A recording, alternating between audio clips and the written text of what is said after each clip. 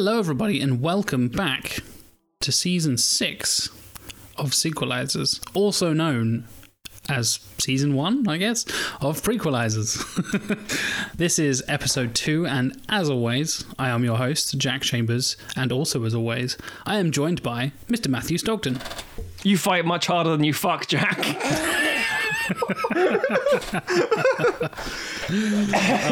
You're coming in strong there, Matthew. I appreciate that. Usually you don't have the, should we say, the knack for these quotes at the beginning.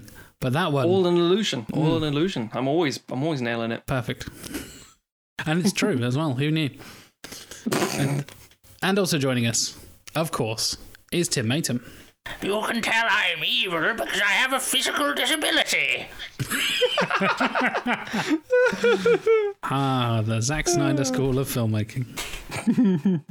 Yay. I mean, to be fair, that's the Frank Miller School of Storytelling. Oh, yeah. That's true. That's very true. All women are there just as sexual objects, and people with disabilities are evil because they have disabilities. Welcome to Frank Miller's outlook on the world. Because... And better watch out for the foreigners and the gays while you're at it. Oh, God. They're up to something, apparently. They're all evil mutant creatures who... Yep. Oh, dear. Anyway. if you hadn't already guessed from the choice clips chosen by Matt and Tim, and from the title of the episode, in this episode we are talking about 300 Rise of an Empire, or, as we have colloquially been calling it in our group chat, 299, which I very much enjoy. However, I mean, let's get straight into it. This is a sequel and a prequel at the same time. What the fuck is going on?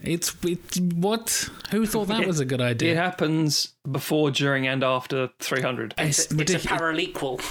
Oh, yeah. God, we're not doing paralequalizers. That's too much of a hassle. Paralequalizers sounds like we do something on a certain ward of a hospital or something. I don't know what, but... It is a very weird film because, as you say, it's not a straight prequel where it just everything happens before the film we're familiar with and it ends at that point or a little bit before that point. It is literally the sense of it is disorientating. Obviously, we should also point out this is a bad fucking film. It's terrible. It's a very bad film. Twice the money. To be fair, it still made a fair amount of money, but god damn, it's shit.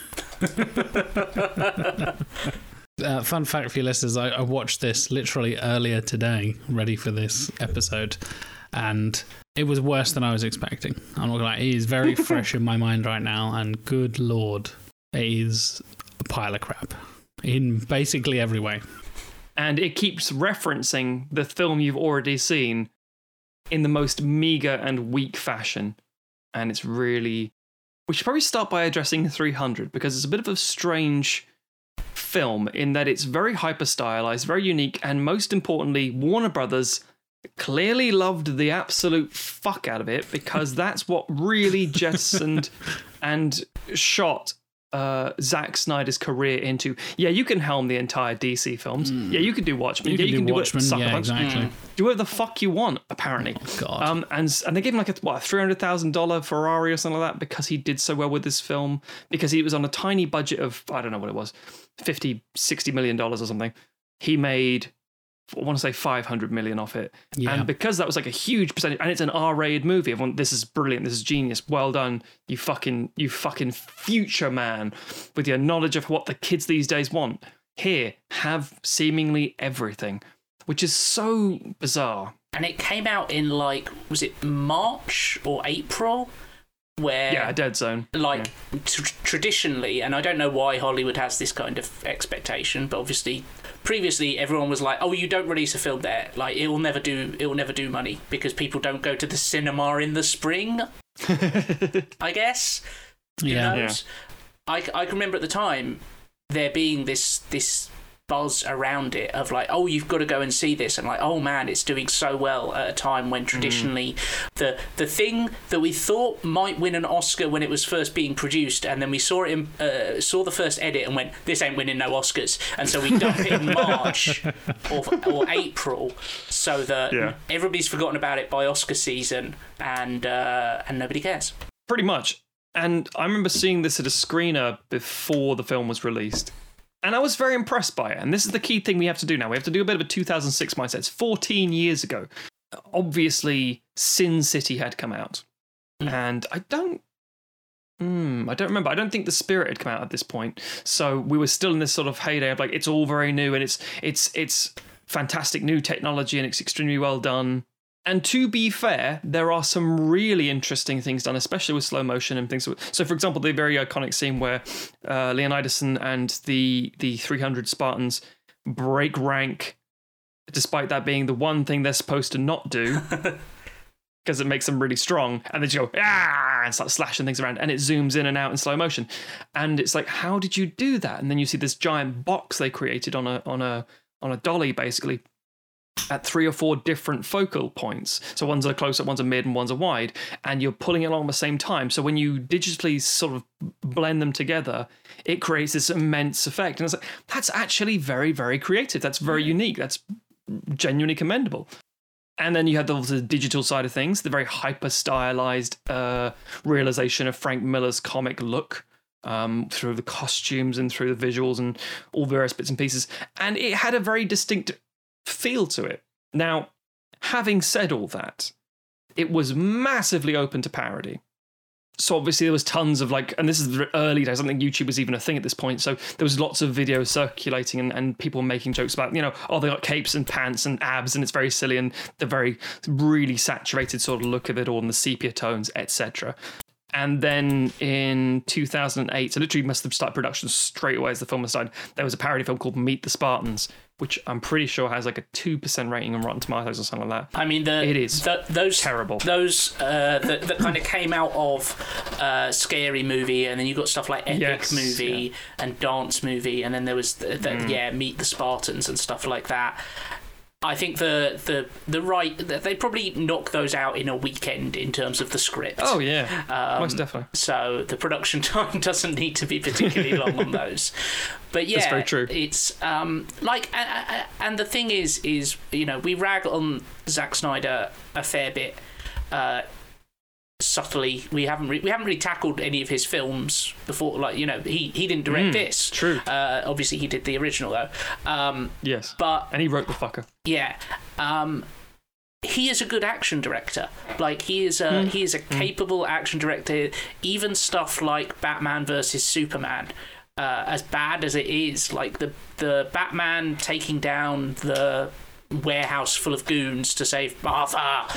That's a very competent action scene.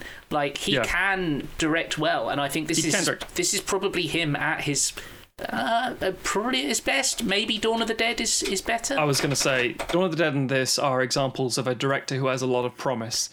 But I think the problem is that he's been handed too much power after this, and obviously it's going to make you think that you can do no wrong when Warner Brothers turns around and goes, "Oh, we liked your film so much, we've given you a Ferrari on top of the money that we gave you to make it, and the back end money that you got off of it, and you get to make Watchmen, and you get to make this weird 14-year-old fan fiction." movie that you wrote, and that doesn't narrow that down with Zack Snyder's career. I feel like his entire career is a 14-year-old fan fiction. Sorry, I should say his 14-year-old OC fan fiction. There we go, that's better. And then go on obviously to do the DC universe. He's a director who he should be the world's best second unit director. If you had him just showing up to do action scenes and to help choreograph and plan action, he'd be great. But when he is in charge of the tone and the tenor of a movie, there's a lot I dislike about 300, but most of that comes from Frank Miller's comic, and it just happens to align seemingly with Zack Snyder's view on the world. But with stuff like, Batman and Superman, he's obviously introducing his own takes on the character, and those are takes that I don't want, and I don't want these. Well, according to Zack Snyder, that's because you haven't read enough of the comics and you don't understand the characters well enough. Because I don't know if you heard his quotes when he did the live stream I studiously watch along avoided thing. them. Yeah. He made comments of like, yeah, well, you know, Superman has basically done everything in all the comics. He started sounding like Donald Trump, like he's done all the things and he's the very best at the things, especially all the things that he has done in the history of the comics. Like, right. So therefore he can kill people. Like, Zack, no. With any character, people are allowed their own interpretations of them, but that doesn't mean that they should also get like $300 million to then make a film of their interpretation. Anyway, I'm dragging this all the way away from 300 Rise of an Empire, which is another bad film. Not directed by Zack Snyder, funnily enough. Yeah, so Snyder didn't direct it, but he co-wrote it again with the co-wrote with L1.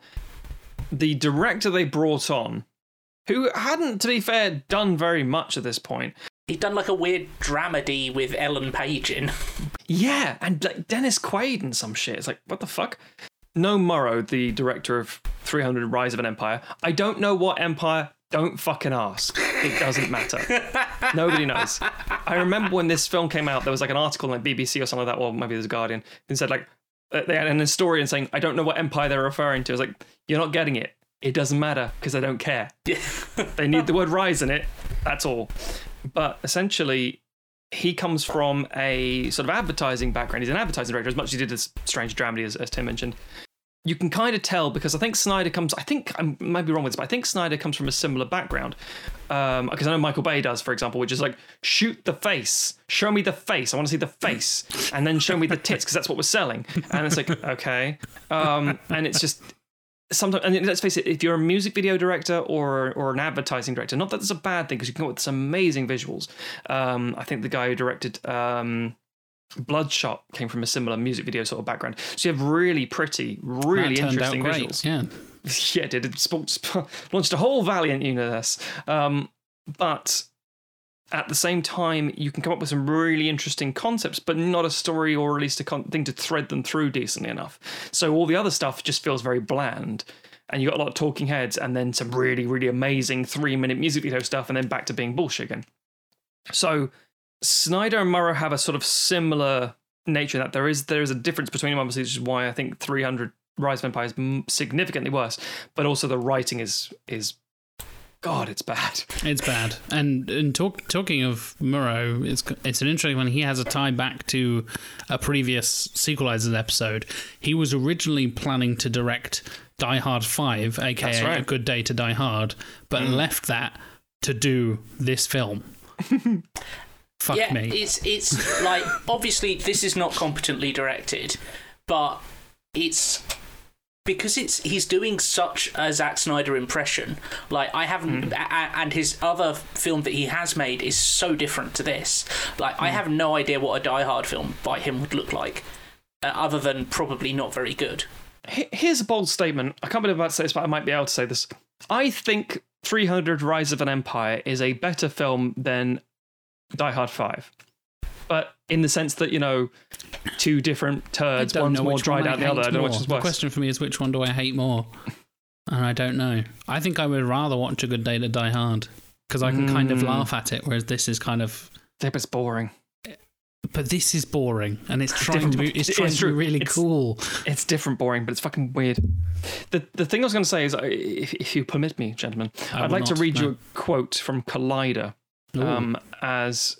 well, written by, said by Zack Snyder. So, because it's interesting, because here we go. He is talking about the future of 300 as a franchise, not just a film, as a franchise. I think this might have been from 2016. I could be wrong. And the idea that he's talking about multiple sequels and shared universes, and of course, classically, the articles will end with, and obviously nothing's happened yet because no one wants this.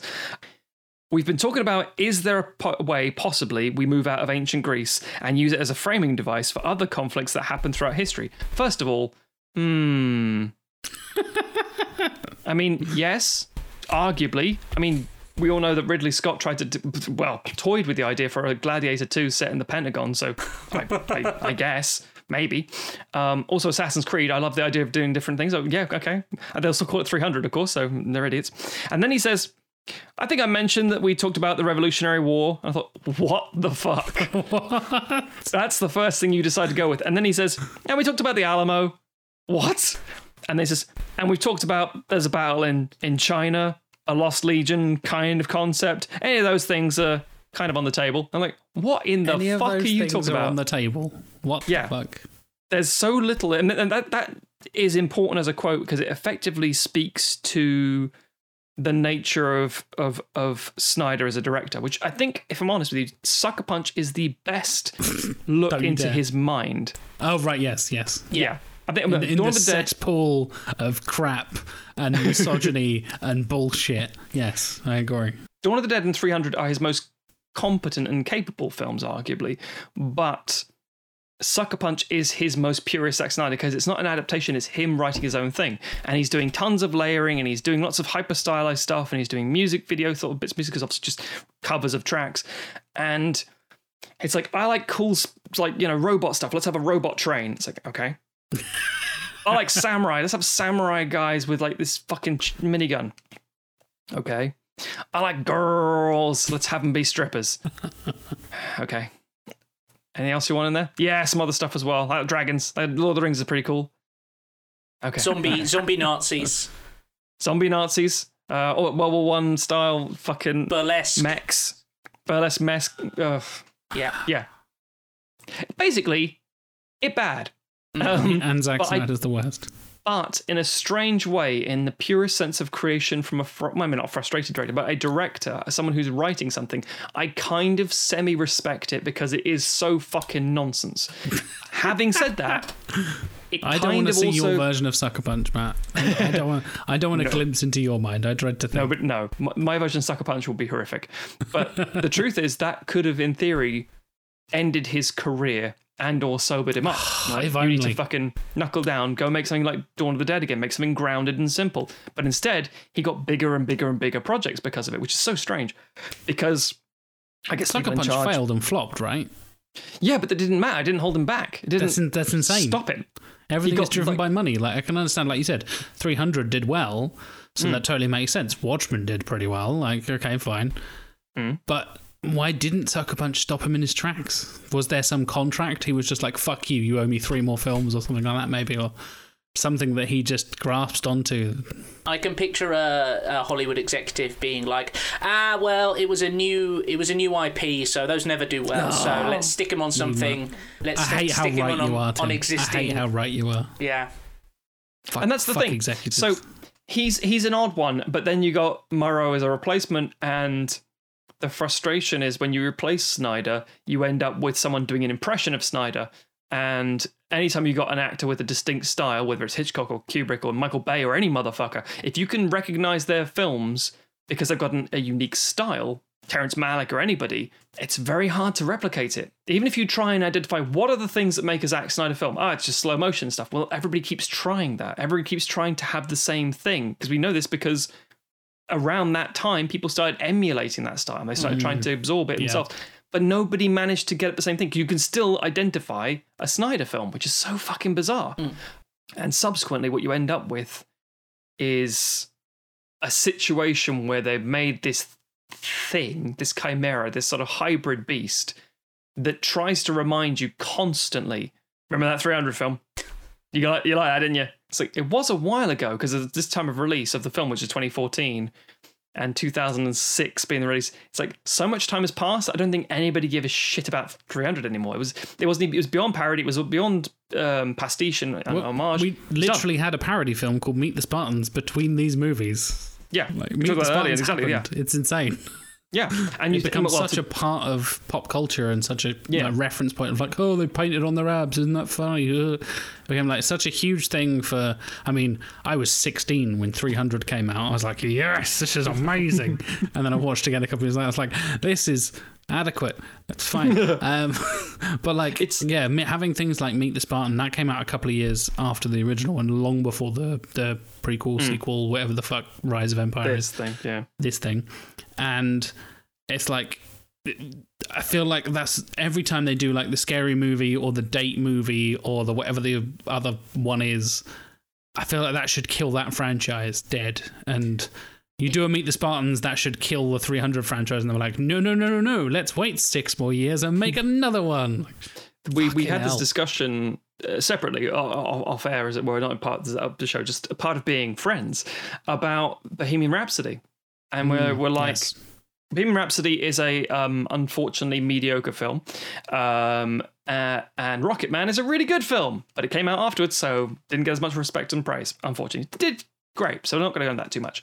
But all of them, every single motherfucking biopic, especially about musicians, has to sort of acknowledge that the film Walk Hard, the Dewey Cox story exists, except most people haven't fucking seen that film. Well, exactly, yeah. But it does literally nail everything perfectly, and it just sort of parodies it to the degree that's like, this is absurd. Now, Meet the Spartans isn't very good, so obviously it went for the most literal base level of parody. Like, ha ha ha, they're all gays. Ha ha, they skip. Ha ha. It's like, anything else you got on there? Nope. One of them did a fart. Yeah, exactly. The usual. We got Hercules here, Kevin Sorbo. Yeah, I see that. Anything else? Carmen Electra, she got the boobies. That is exactly why she's in that film. Well done. But that's the point. It wasn't literally taking apart the nature of the absurdity of Snyder's direction and Frank Miller's writing, or even the visual styling of it all, except for the slow motion stuff and somebody eating like a sandwich was fucking stupid. But it wasn't enough. But then because everybody else had like Spartans on a plane, like I think it was like College Humor or something like that, sort of like small sketch or something like that they did, and it was like, that's funny enough. There's enough of this stuff that was in the public consciousness, as it were, that it made this one irrelevant. Having said this film still made a load of money. People still watched it, even though it was pointless. And also, I think, if I'm honest with you, I wonder if Lena Headey working on Game of Thrones pushed it a little bit, because she's dropped in and out. So she effectively was obviously working on Game of Thrones at the time, and I wonder if, because she bookmarks the thing, she's like at the start, at the end, a little bit interspersed in the center, but really I think it's just like, hey, Cersei Lannister's in this film. It's like, yes. Yeah, it does. It raises the profile of it slightly, but it is like so many other things in this film, which is just like, hey, remember that better film? Like, that's going on. Like, if you ran down the road, you could still catch that other film. It's happening in this world. But no, you're here with us watching the world's worst naval battles. Volume 2. So dumb and boring. It's such a weird idea of like, you know what we need to do with 300? Put it at sea. Like, what? Are you sure? Yeah, we'll be fine. Yeah, no I worries. spent so much of this film just like silently screaming, like, that's not how that works. Like, that's not how Greece works. That's not how ships work. That's not how water works. Like, what planet have you come from? The vast majority of this film is not how blood works as well. Yeah. Fuck me, the amount of digital blood in this film is off the charts. And granted, it was popularized back in the day by 300 and kind of like redefined. They're like, you can just do loads of crazy shit with all this digital blood and put it in 3D and stuff. It'll look great. They went fucking ham on this with the digital blood. There are scenes where I can't tell what's going on because there's this big wash of red blood across the screen. And it's not like see-through or the viscosity is correct. It's just like this opaque blob that goes across the screen, and it's the worst. Jam. I want an edit of this film where you replace all the spears and swords with giant paintbrushes that have been like dipped in red paint, because then it will make the digital blood finally make sense. That would make 100 times more sense. I would happily see that if it was sped up, so all the slow motion scenes are normal speed, because it might be only half an hour long, and also if all the faces are replaced by Bob Ross. Yes. Then I'm okay with it. Happy little blood splat. So yeah, 300 was at the time a very big thing. 300 now, I don't think anyone really cares that much. There's no real... I think people have a nostalgia for it, and this is like, oh yeah, 300 was all right, that kind of mindset. But I don't think anyone's going to go like, you don't get a lot of cosplaying people as Spartans, I don't think. No, I think people have fond memories because it is a film that has so many moments in it. And again, respect for Zack Snyder, like, yeah, the moment where they push them all off the cliff is awesome, and the moment where he kicks the dude down the hole is memorable, and stuff like that. And So let's have him kick loads of people in the second one, where he does the Spartan kick, even though the new guy is the Athenian. So, sure. So those moments stick in the mind. So I think if you ask most people, I think that their opinion would stay more or less the same, because they would have forgotten all the shitty parts of 300, and they would just remember that, like, yeah, that was a kick-ass film. But unfortunately, this film has no good moments in it. It's just You're correct. Yeah, it's like if you took all the iconic moments out of 300, and this is what you're left with. It completely sort of contradicts not contradicts, but it undermines the message of the first one, where there's this whole thing about like, oh well, the Greeks aren't good soldiers because they don't train for it, they're just they're a citizen militia, whereas the Spartans they're all they are, the soldiers are soldiers, and so they are again, that's another moment that a lot of people think of, like what are your jobs? Oh, you're a cook, you're a poet, you're a potter, blah, blah, blah, blah. Spartans, what is your profession? And they do the thing. Yeah, it's like an iconic moment, and then it's like, nah, they're all warriors, it's fine. And they're like, not bad for a bunch of potters, am I right, boys? Hey, you're exactly the same as the Spartans. We can't tell the difference. Who cares? You're copy and paste. Well, we killed all the Spartans, but we still want to have a movie set around that. Like, it can't be the force that Sparta then put together, because it wasn't just the King's personal guard. It was, I think it is like they're all on like a religious holiday, like the majority of the army, aren't they? That's why there's only 300.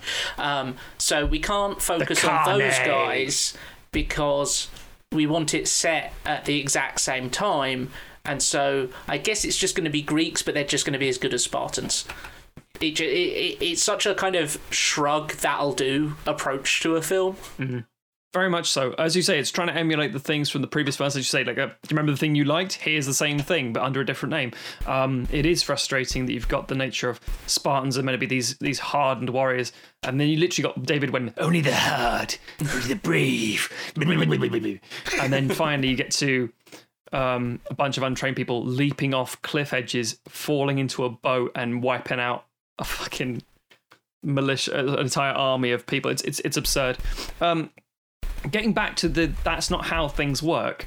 It is quite impressive how many things it refuses to understand how things work. Now, in fairness, 300 creates its own weird, wacky fucking universe, because it's like, they're not really fucking elephants. What the fuck is that? And they're like, what is this? It's like, and also, as I was watching it, Emma was like, so is there magic and stuff? I'm like, no, maybe no. And then the weird panther monster shows up. I'm like, well, there's that. I don't know what that's supposed to be. And also, there's sort of like oracle, magical religious ceremonies that imply actual magic, but I don't know. Rodrigo also, the laws of physics don't matter. Rodrigo Santoro takes a god bath, and he comes out in tall and emerges a god with a completely different voice. And yeah, and that's kind of the point. It does exist in its own ridiculous comic sort of fantastical cartoon universe, and with that in mind, you can say like, and you know what? A horse can jump from a boat, fall in the water, jump out of the water into another boat. It's like, no, it can't. I mean, I know there's Greek mythology like Pegasus and shit, but no. If you've seen a horse swimming, it looks like it's barely making it. This is the kind of the problem that I had with like the fucking Clive Owen King Arthur. And all those films that were around that time when like Gladiator had hit big and stuff like that, and they were like, we're going to tell you the real. We've stripped out all of that dragon and wizard nonsense that you hate because we assume you hate it, and it turns out despite Lord of the Rings winning an Oscar, actually it's really popular. We've got Lord of the Rings, Game of Thrones, whatever. We've stripped all that out, and now you're getting the real story, and it's like, I like the wizards and shit. Like, if you're gonna tell a mythic story in ancient Greece, like, people like, there's a reason fucking Xena Warrior Princess ran for so long. Like, people like the tales of the gods and hydras and shit showing up. Like, I don't know why you did that, didn't it? I don't know why you would. The Iliad with no religion. I don't know why you tie one hand behind your back by being like, no, the only monsters are going to be kind of like like if you took a rhino and then like strapped a load of shit to it. I think that's the thing of where it rides that line, and both of the films do this, but I feel like Rise of Empire is particularly egregious in the sense that it's trying to do the grim, dark Zack Snyder, everything's hyper realistic but also hyper stylized thing, and then it's like, and fuck physics, like, but you were just having like very crunchy physics driven combat like 10 seconds ago, and they're obsessed, this fucking slow motion thing. I know it's a huge trope of Snyder's, but the slow motion until it hits something, then it's fast motion to make it feel like it's impactful, drives me up the fucking wall. WWE have started doing that in their replays, and it's annoying as fuck.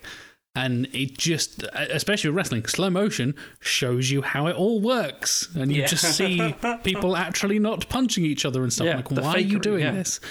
But I feel it does that in the films as well. I'm like, okay. So that slice is slow motion until it hits his leg, and then it goes in like super fast motion, and then slow motion again because all the blood splurts out. I'm like, do we need to have this constant shift backwards and forwards, backwards and forwards, backwards and forwards?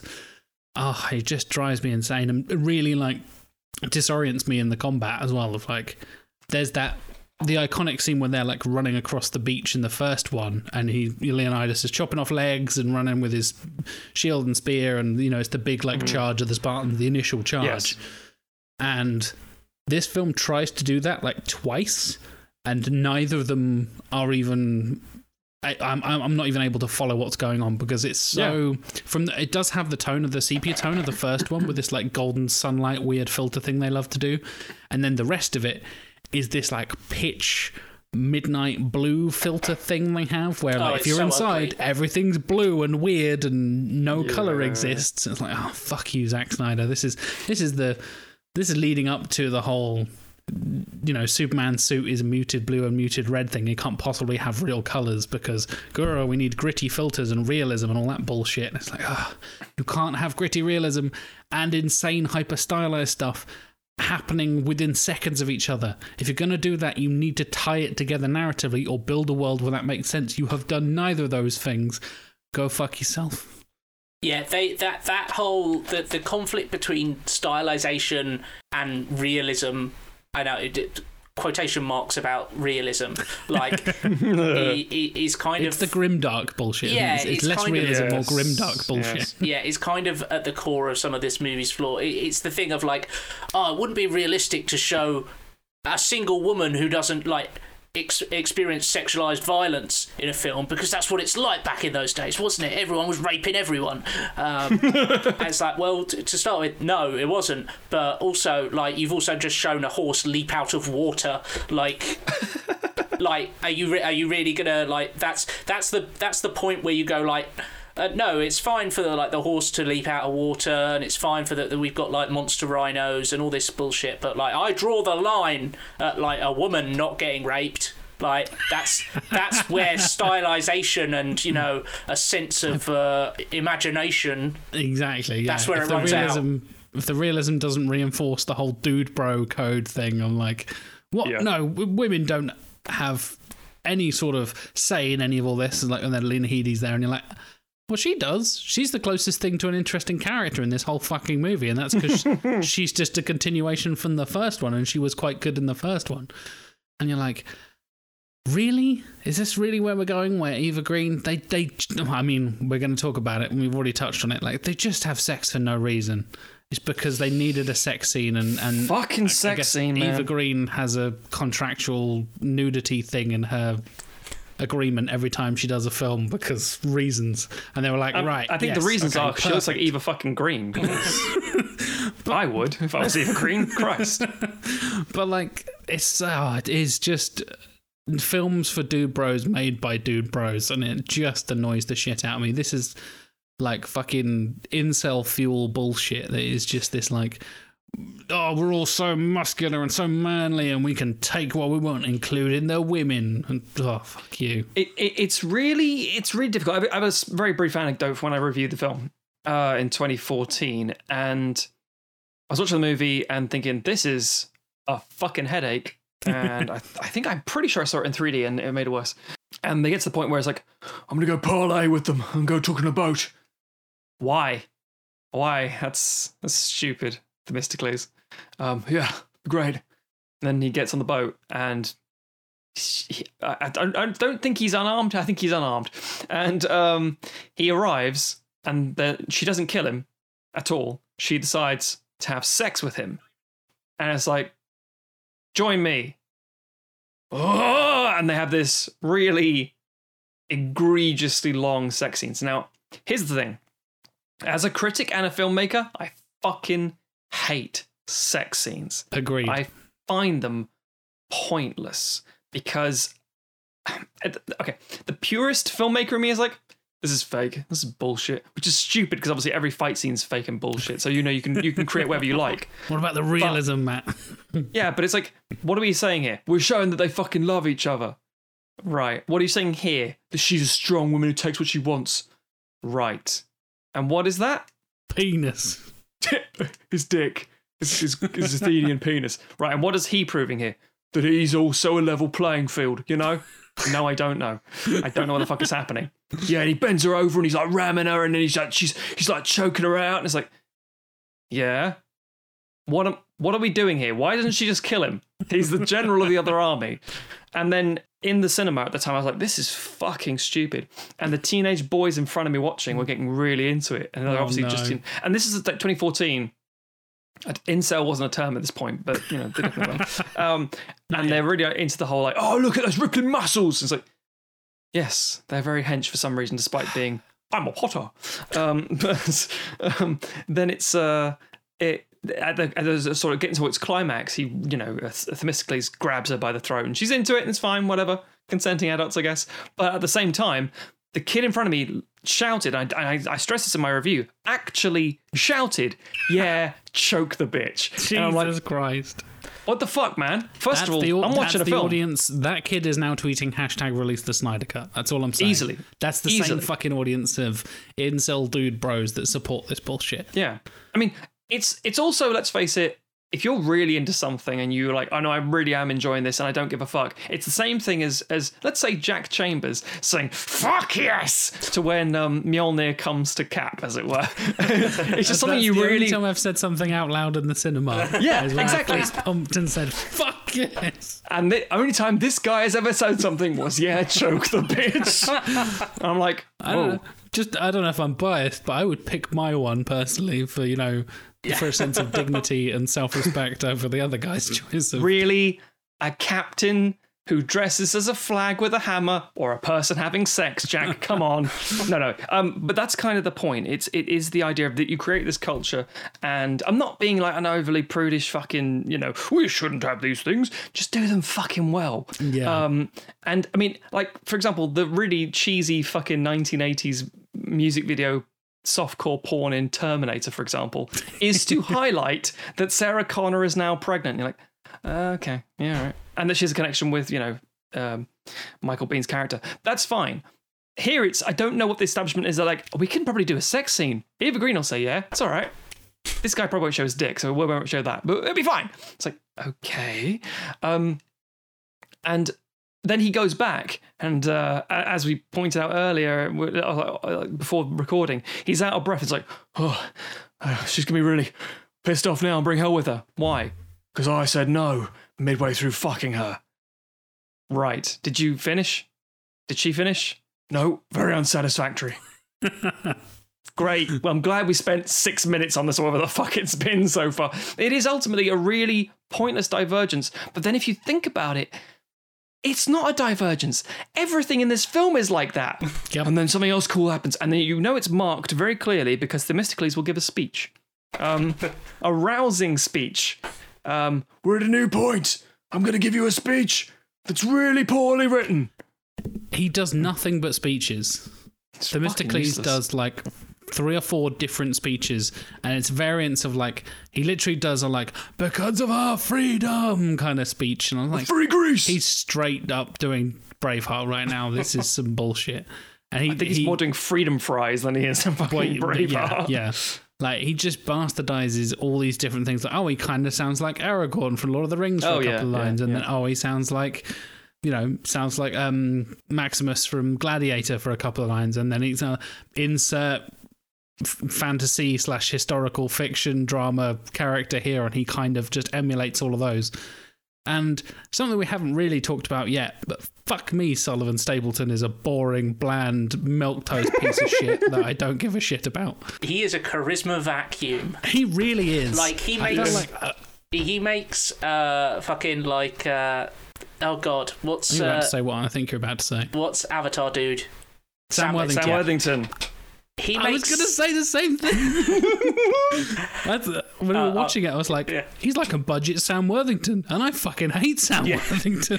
He makes Sam Worthington look like Oscar Wilde. Like, oh my god, he's just the worst. And like, there was a moment where he's talking, I'm like, I've never seen this dude before in my life, never seen him since, never heard the name because he disappeared off the face of the planet, because of course he did. He's now doing TV and stuff.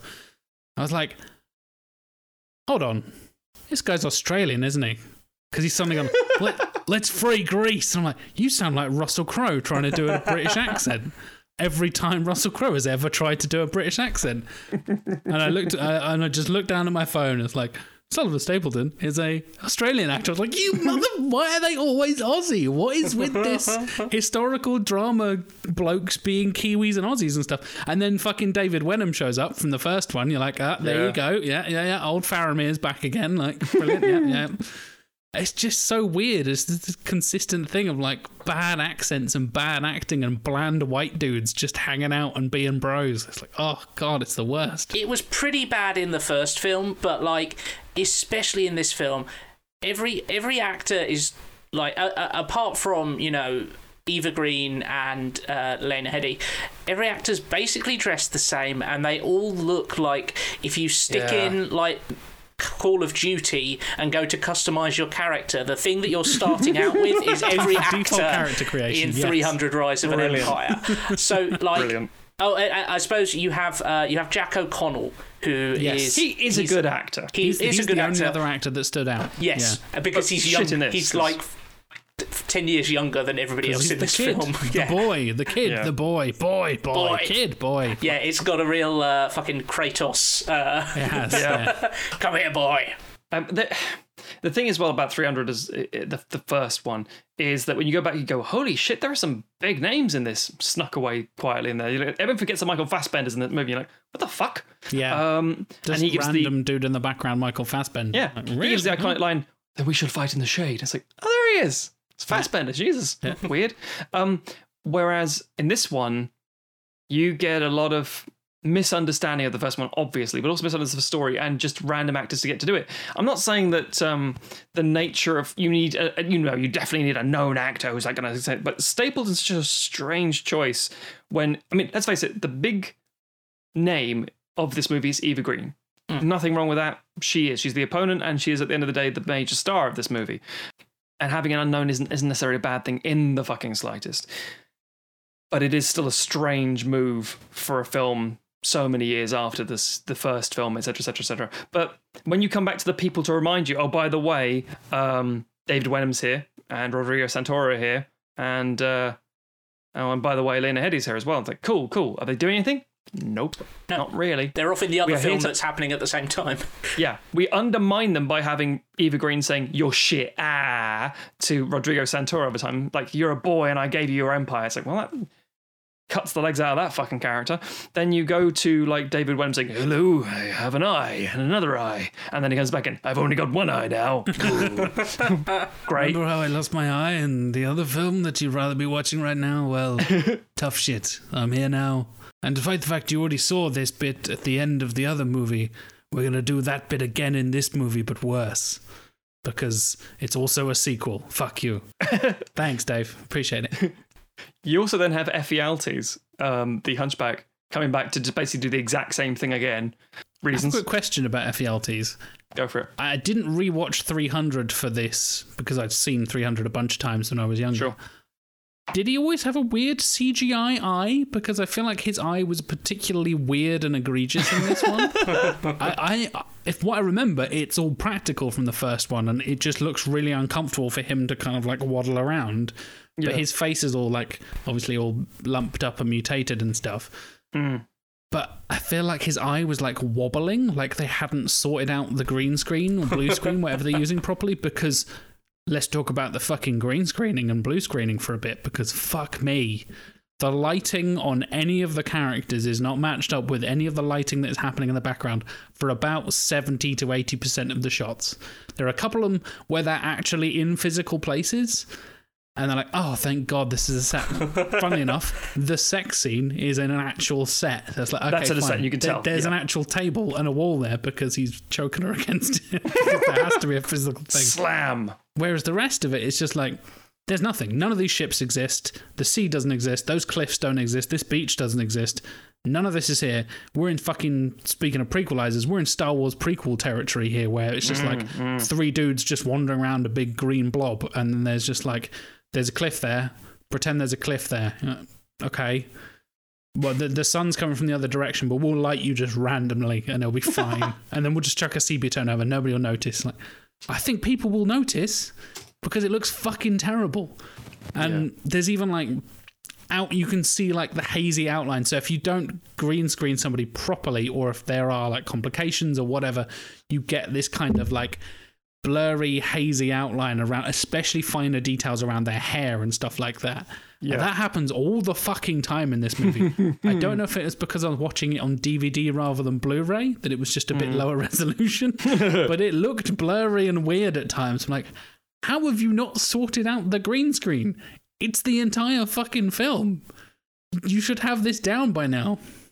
I wonder if the 3D is to blame for that. The idea that, like when Clash of the Titans and shit like that came out, it was a disaster in the cinema because... Speaking of Sam Wellington. Exactly. Because they had done 3D in post.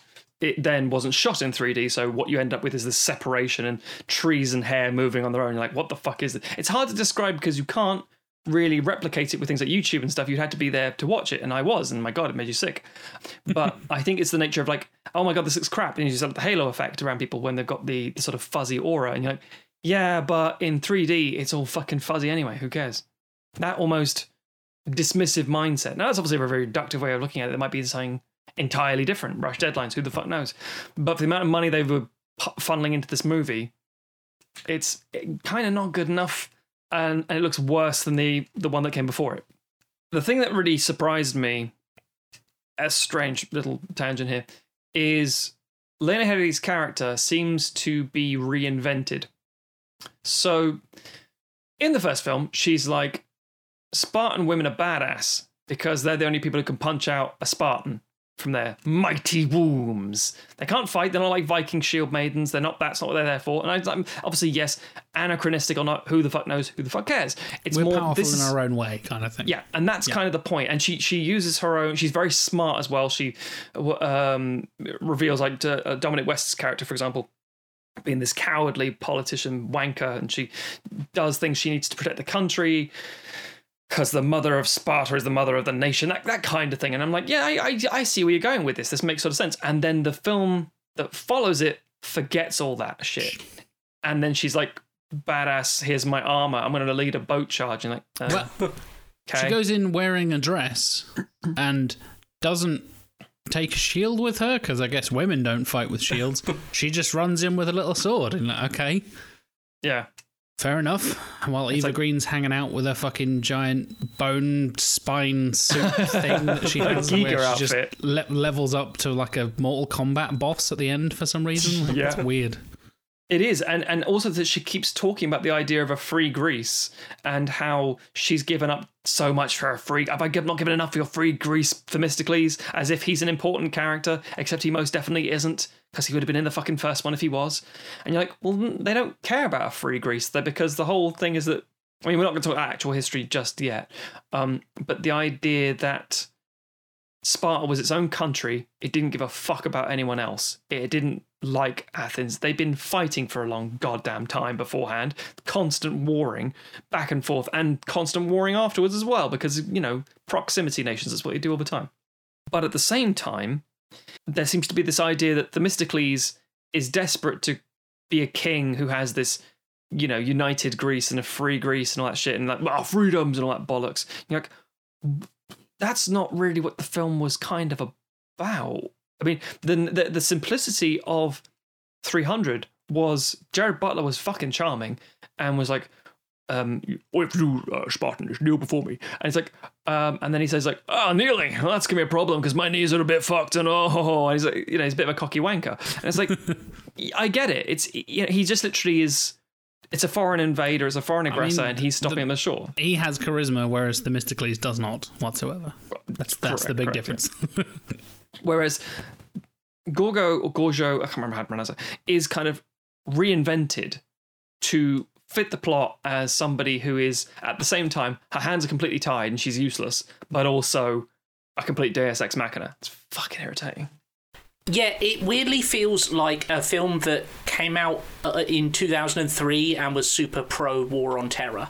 Like, there's so much of this, like, Frank Miller. We're the united democratic countries, and we're going to beat back those weird brown countries. And it's like, no, like historically, like, this whole area, like, yes, there was democracy in Greece if you were a land-owning man, but, like, there was also slavery, and, like, this whole area was just, like, a mess, and all the cultures fed into each other, and yes, there was conquering and stuff, but, like, you are not... They would not have seen the Persians as especially other, I don't think, in the same way that this film codes them super, like, and 300 does as well. Like, they would have just been like, you are our neighbours who are invading us because that's what neighbours do. Like, yeah. It's funny you should mention the slavery thing, because Emma pointed it out. Like, so she was playing, funnily enough, Assassin's Creed Odyssey on one TV as I was watching 300 Rise of an Empire on another TV, and she would kind of glance over and just catch little moments, and every time she would look over, there would be somebody whipping a slave and then rowing the boat. And she was just like, is half of this film just men rowing boats whilst getting whipped? And I was like, yes it is. I mean, a strong 20% is, yeah. There's like a dozen different shots of just gratuitous slave whipping and boat rowing. It's so weird. Like, have one of those. Then we know how the boats work, because these are the bad guys, I guess. Oh no, wait. We need to reinforce it every single time, because these are the bad guys who have the slaves. But as Tim correctly said, so did everyone else back then. None of it fucking matters. And they have to have the people rowing, because then at certain points the boats just start going backwards as fast as they were going forwards, and basically on a dime. And they also crash into invisible cliffs for no reason. Oh, fucking painful. Oh God. See, I appreciate you going to these films and you don't think, I'm going to watch a historical drama that is a documentary. Fair enough. It's pure fantasy. That is fine. But then also, you see, like, the circle of boats, the three concentric circles, and you're like, the fuck is this? Have you ever been on the sea, sir? Because how the fuck would you arrange that? Like, yeah, get a boat to be still. Go. Yeah, good luck. I mean, that's when the trailer for Troy came out, for example, and it had this sprawling. They tried to show the 1,000 ships, basically, trying to make it actual looking, a realistic depiction, as it were. It's like, yep, they're all fucked. That's not how sailing works, and it's fine because it is, again, fantasy but disguised as reality. Whereas in this one in particular, it is so nonsensical, but it's also unfollowable. So it's a mess. It's a goddamn mess. It is. If, of course, you do want to learn about ancient Greece, or indeed any ancient part of the world, you could listen to a podcast about it. There are plenty of them, and they're all really, really goddamn good. But most importantly, you know where you should listen to that to? On a boat while being whipped. But if you can't get that, if you can't afford that experience, don't worry. We've got you covered. With Stitcher Premium.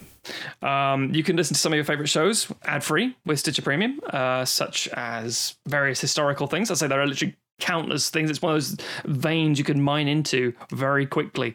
You also get access to Stitcher Originals, bonus episodes, comedy albums, and all those sorts of things. There are two sort of pay structures. One is $4.99 per month, and one is $34.99 per year, or per annum, because we're being all antiquated and shit.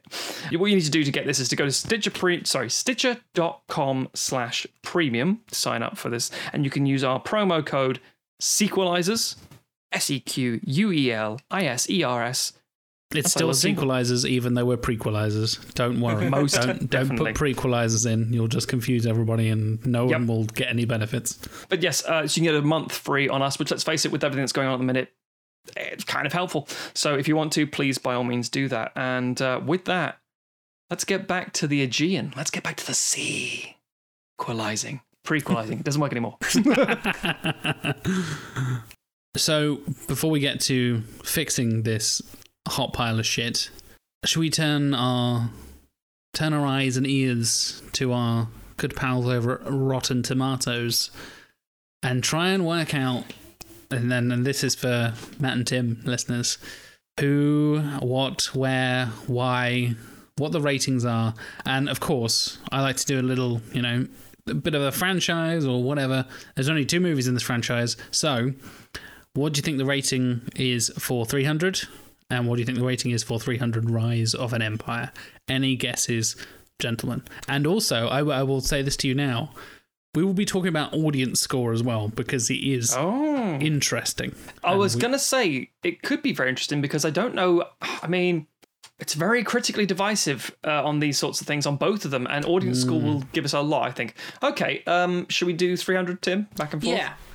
I'm going to say around 70% critical for 300. Okay. And probably like a 94 audience score or 9.4, whatever that. It's still percentage. Is, yeah, still percentage. I'm not going to lie, I would have said almost exactly the same thing. Shit. Okay, let's be bold. I'm going to say the critics went higher. Fuck it. And I'll say it was 81. Okay. And I'll say that the public were equally as high, as it were, because that works on many levels, but not that high. So let's say 81 and 89, please.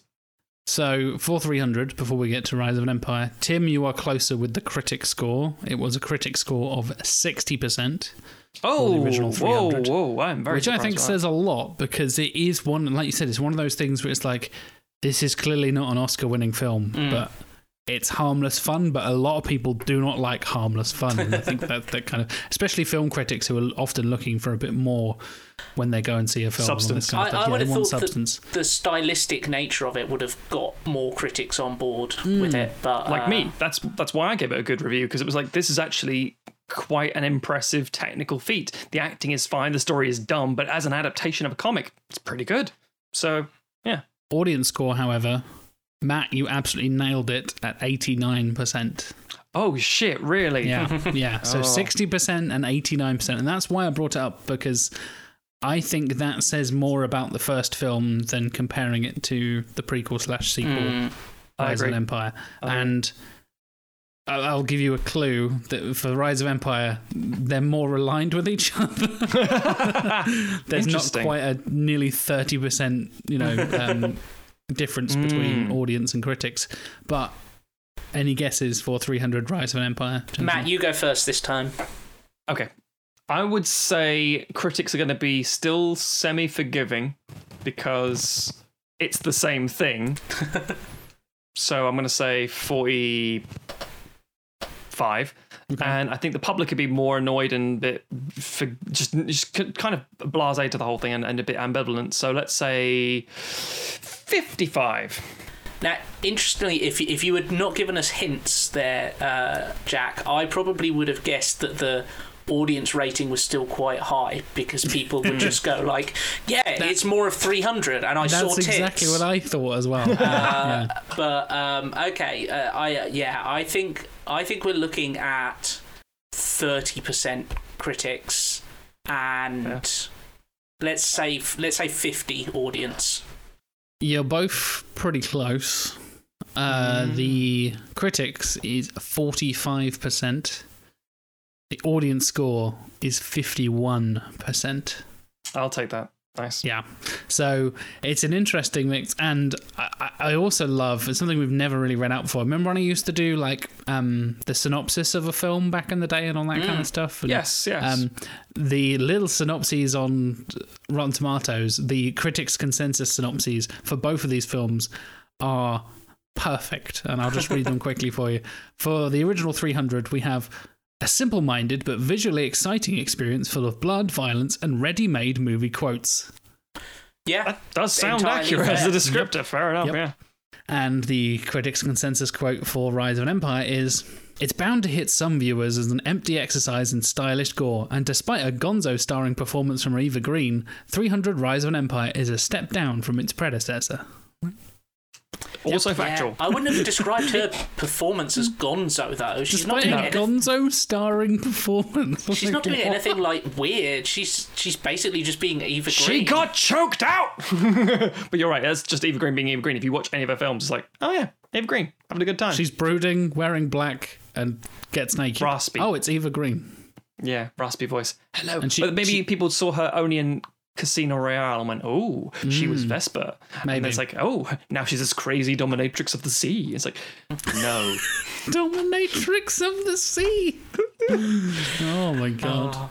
We found out Matt's new subtitle for his prequel. After Matt's new kink. I mean, that too. So I think it's very interesting. So sometimes we do have this thing on the Sequelizers where we say, when are you releasing this film? Oh, I'm going to release it 2 years later, the normal standard fare. And I'm like, fair enough. When are you releasing this film? I'm going to release it 20 years later. Ooh, interesting. And there are times when you think, yeah, perfect, this would work entirely. Best one ever. And other times you think, no, that's really, the public aren't going to be there for it. I can't shit on people who aren't here to defend themselves. I shit them already in the time of the past. My favourite one is when we did Beyond the Poseidon Adventure episode, and Tim and I are sitting there quietly making eyes at each other as Stu and Alec are doing their pitch, and we said, 1997, right? That's when you're doing your boat film. Yeah. Good time for a boat film? Yeah, we think the public are there for it. Yeah. They were. It's called Titanic. What the fuck are you talking about? And Alex went, yeah, well, okay, fair enough. Because it is fine. It's just, you forget these things because obviously we're doing the thing. It's the nature of how it is. But sometimes the public just can't handle that shit. And this distance, although it's not long between 2006 when Return comes out and 2014 when the sequel comes out, we're talking about 8 years basically. It's too long. You missed your window. In the same way that something we're definitely going to come back to in other future seasons, fucking the sequel to Sin City. You left it too goddamn long. Yeah. If you'd released it 3 or 4 years later. Yeah, actually, completely forgot you than that. Yep. In Dame to Kill For. If you leave it too long, the public will kind of, even the most ardent fan base, either grows up, changes, or whatever. It cheapens and weakens it. Sometimes it can be really strengthened by it, but not always. And especially for these things that 300 and Sin City, weirdly both Frank Miller comics, like they're not like Batman, where that is a thing that exists in pop culture, and there's always comics coming out of it, there's cartoons, there's toys, it is always going to be bubbling under, so there's always a level, even something like Star Wars that went away for 25 Star Wars years. Going to be the example I was going to use, exactly. But you've got all the other stuff carrying on in the absence of the films and stuff like that. Exactly, but this, when there's no 300 movie, you've got, like, the closest you've got to keeping it in pop culture is Meet the Spartans. Yeah. And especially in the age of the internet, jokes cycle so quickly and memes and stuff like that. So people are only going to be yelling, "This is Sparta," for maybe a year at the best. I remember there was a techno remix song. That was a great remix. I'm still not on Spotify.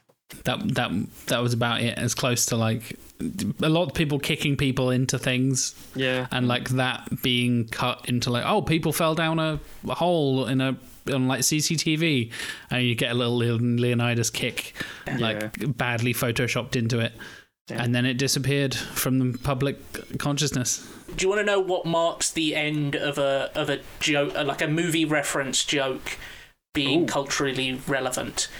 It's when the Oscar host makes it like the next year, and then everyone seems to kind of simultaneously go, "Yeah, we're done with that reference now." Yeah, we all stopped talking about cats very quickly. So once James Corden and Rebel Wilson came out with their stupid little joke, everyone said, "Don't piss on fucking VFX artists, you assholes." It's not their fault. Your film you is didn't trash. even watch. Yeah, you didn't even watch the film, you ass shits. But just talking about the Leonidas kick and this is Sparta. That I think that's still got a place. People still say this is Sparta. I think there's still that remnant, as it were. But I just remembered that in 300 Rise of an Empire, the guy who got kicked into the hole was given a whole backstory of importance and significance. He's the messenger. Yeah. I thought he's got like getting beaten up in the background and all that kind of stuff. Yeah. Jesus. Yep. So we should probably fix this terrible film Well, as best we can. we should. More specifically, you should, Matt, because it's your turn. Jack, I'm springing on you right now. Write it right now. Jack, I did it. I mean, I'm not going to lie. I didn't write anything down. I'm just going to ad-lib it. It'd be fine because that seems to be how these things are made. On a napkin in an elevator. Make more sense. So I had to really I had to pin myself down quite a lot. Now, we mentioned before in the Prometheus episode about how the writing on this series is going to be really, really, really challenging for us because nothing is more frustrating than knowing the end of a story. You're like, get to the fucking punchline. I know where you're going with this. It's like, yeah, but I've got to keep going for a while. Oh, fuck's sake, fine, go on. Or making us engage or surprising us or whatever it's going to be. So a prequel's a very, very difficult thing for us to write. It's especially difficult for me because I like history. And so I was researching and reminding myself of the history of our time. I mentioned, like, Assassin's Creed Odyssey, for example. And it's on the exact same time period, in fact, after these events. But still, it's the general aesthetic and feel. And it's like, oh no, I got lots of inspirations and I've seen lots of films and read lots of books of the period. I get it. We can do lots of cool things with this. Except I kind of still wanted to make a 300 movie. And to do that, I mean, you have to piss on the history. You have to almost be walking past a conversation where someone talks about history and go, brilliant, I got everything I need, let's fucking go. You have to see someone tweet a fact about history and then use that as the basis for your movie. Yes. Well, it's basically become contemporary politics and conspiracy theories. Just like, I've got enough, I'm good to go. It's like, do you have anything to check that? Shut the fuck up, I've got enough. I don't need any more, I'm done. So I took a lot of fragments of history and then just Frank Millered it without being a monster if I try to. Like, I didn't make it too fucking obnoxious. So like, this happened to someone else entirely in history, but that's good enough. That's weird. Let's go with that. So that's how I've tried to make the story work and tried to still link it into the idea of history. We also bemoaned ourselves in the Prometheus episode previously, the last episode. By the way, the reason I mentioned that so heavily is because, as you will have heard, listeners, that was recorded before the lockdown. It's literally months ago since we've recorded that episode. But we were saying about how like the idea is to immediately go, which unfortunately almost all prequels do, is like, it's about their dad, because they all seem to be that. And so frustrating what I've done for my first pitch of the season, it's about the dad. Because why the fuck not? Start with what you know. But again, so I don't want people fucking tweeting in or emailing us. We do obviously in general. But if you say, I think you'll find the general history of the region wasn't that. It's like, yeah, I think you'll find this is a Zack Snyder film. Shut your face. So my movie is called 300 War of Kings and is released in 2010 because... hopefully still in the zeitgeist, basically. I think it'll be there enough. Yeah. We can deal with it. And I think this will be also a bit of a death knell and they'll be like, this is it, we're done now. We're done with these. I'll get to some of the details. So, one point, we're going to have a returning cast, Gorgo being Lena Headey. We're going to have Leonidas, Jared Butler. What? In a prequel? Yes, because that's how prequels work. Except, weirdly enough, I'm going to use Jared Butler in a sequel fashion, but we'll get to that later. New cast.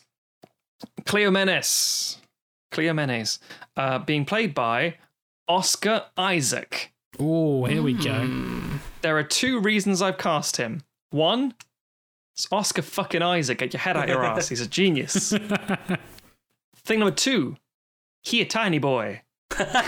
He is. He's want like me 5'6", something like that. He's the size of an actual fucking Spartan, and I want that. That's important. Hippias is another character played by Christopher Judge. There are two sort of cultural points for Christopher Judge at this point. One, my boy Teal'c from Stargate SG-1. Yep. Yes. And my other boy, Kratos from God of War, the Your fourth other one. boy. And Christopher Judge is a fucking amazing actor, and he's really funny, charming guy. And he was wasted in Dark Knight Rises. If you listen to our commentary, just turns up and says something literally Monday like, "Hello." He's like guarding a fire or something. I don't know. Anyway, he's also a very large man, isn't he? He's huge. Yeah. He's very broad, very tall, very hench, and cool. And so I think and has an amazing voice. He does. He's very, very deep, bassy voice. He's a good actor. I think him pairing up against Oscar Isaac would be rather than having a Rodrigo Santoro being digitally enhanced to be tall and placing his weird hands upon Jared Butler, we're just going to have a tall guy and a short guy. Problem solved. Playing the role of Darius the First, who does feature in 300 Rise of an Empire. He does. He turns around, and then as he turns back again, takes an arrow. He's shot by a magical arrow from 100 miles away. He gets shot by that fucking arrow. They take him all the way back to Persia, take off his armor, and the arrow's still in. I'm like, what is this? How did you take the armor off? The arrow shot with Eva Green's character shooting a flaming thing and exploding the boats like an hour later into the film. So stupid. At that point, by the way, Themistocles could have just killed the other kid, Xerxes. But whatever. Moving away. I'm bringing in Rana Dagobati, who is an Indian actor. I don't think he's done a lot of Western shit at this point, so this will be like a first foray for him, I believe. But he's, again, a really... And this is kind of the key point when casting for these movies. You have to be visually interesting. And I don't mean just a hench guy. You have to have a good profile, a good face, someone who's like got actual presence. Yes, okay, body is an important thing, but he's also a tall guy. He's ripped to shit and this intense, awesome, cool beard and just a very strong, piercing gaze. And it's that kind of stuff you sort of need because in the Frank Miller world, you do need the whites of the eyes and the big, the bold silhouettes and that kind of stuff. So that's why I've gone for these individuals. So where might listeners know Rana Dagobati from, Matthew? Is there any particular like touchstones of like any films? There are a few cultural touchstones. May have been I don't know, mentioned on the show before that is like no, I don't think so. Something you'd reference for him, something you've mentioned 100 times before, anything like that? No, nothing. No. Well, he's known for his Telugu language stuff, and the thing is that Bollywood and Tollywood, there's actually a few different variations, and this is mostly in a particular area where the Tamil language is mostly used, and he's been in a few things. We don't have to worry about it. He was in Bahubali and Bahubali 2. You know, funny you mentioned that, Jack. Oh, really? He was indeed in Bahubali. That's right, true. Okay, yeah. Yeah. He's in it as like Bangalore Nakatal. There's so many things. There's so many things he's been in. Things. Yeah, he's the main bad guy in Bahubali, and he's fucking awesome. I feel like I've got to stop pitching. Well, the thing is, I was casting through ideas like, who can we use for somebody in this role, etc., etc., etc. Frustrating. I thought he'd be really good, and there's lots of other actors I thought about as well from various films. I thought, no, I kind of want him. I want him to be in this film. That's the frustration of it, and also it would fit his because the thing is, much in the same way that obviously over here you tend to have actors who play a certain type of character, and they'll play that character constantly. In the same way that, like for example, Denzel Washington, he's a great actor. Let's not debate that at all. He's a good actor. He's a good director, but he kind of just plays Denzel Washington, and I don't mean him as a person, but the kind of characters and roles he gets. He doesn't have to do much out of that wheelhouse, which isn't a bad thing, but he's not playing an aging drag queen or something like that, not yet at least. He's not playing something that's completely something new for him. That's unfortunately a little bit stifling at times. So, but especially with Indian cinema and things like that, you also have people like, you are always going to be a fucking hero, you're the best character we have, that kind of thing. But we're going to go sort of thing. Again, not always, but predominantly. And again, we have a similar thing here. So they're the new principal cast, as it were. I'm also keeping Tom Holkenborg, or Junkie XL if you want to be that way, because he's one of these Hans Zimmer stable individuals where he's worked with Zimmer and various other bits and pieces, and he has a very good sound. He most notably scored Mad Max Fury Road. And that's a great soundtrack. He did the Batman stuff for the Batman v Superman things. And that's interesting because Hans Zimmer did obviously the Dark Knight Rises stuff, and obviously my apologies, the Dark Knight trilogy stuff. And he's like, I'm not going to score Batman again. I'll do the Superman things. I'll do the other stuff. I'll write a Wonder Woman theme, but nobody really gets their head around. Still don't get that. But someone needs to come up with a new thing for Batman, and Hulkenborg's like, I'll do it. And obviously does this thing. And he does it. I think he's a good job. Also, I should point out, I actually really like the music in 300 Rise of an Empire. Not because it's necessarily because it's good, but I think it shows off his abilities and it's got some distinct themes. I like it not necessarily because it's good. Well, the thing is, it fits the tone of what's going on, so you get a lot of repeated sort of sounds, but most of the themes are quite identifiable. Whereas the themes for 300 got him in a lot of fucking trouble because they had to give credit to, was it Elliot Goldenthal, I want to say? Because they said, "Oh, the king returns. He comes back a victor. He killed a wolf with his hands and a knife." Me. It's like this is from fucking Titus. Is this hold music? It's like, oh no, it's a new track that we've done. No, you fucked up, son. You didn't do a Ridley Scott where he's like, make it Mars, but make it so I can't recognize that it's Mars by Holst. And Hans Zimmer literally just changes enough notes to make it a legally different thing. Whereas they came out and said, no, that's literally the piece. The only thing you've changed slightly are the words being sung, but it's the same piece. I assume you guys have heard these two tracks. Yes. Yeah. And side by side, it's absolutely absurd. And so they end up just saying, fine, we'll give credit to Goldenthal. I was like, okay, good. Did you do this at any other point in the script, in the music? Shh. Don't worry about it. So yes, we keep Hulk aboard because I want to keep him on because I think his themes could be quite good musically. Which brings us to the thing I've been kind of avoiding saying. Yeah. So director. Now we've had this thing in the past on sequelizers where you're like, it's like sometimes you think to yourself, fuck it, I can't think of anybody, but you can usually think of somebody. And I circled this for a very, very long time, and I sat down and had a almost sober conversation with myself and said, Matt, you do know you have to bring Zack Snyder back, right? And I said, that'd be fun. They would crucify me. I'm not bringing Zack Snyder back. We can think of somebody.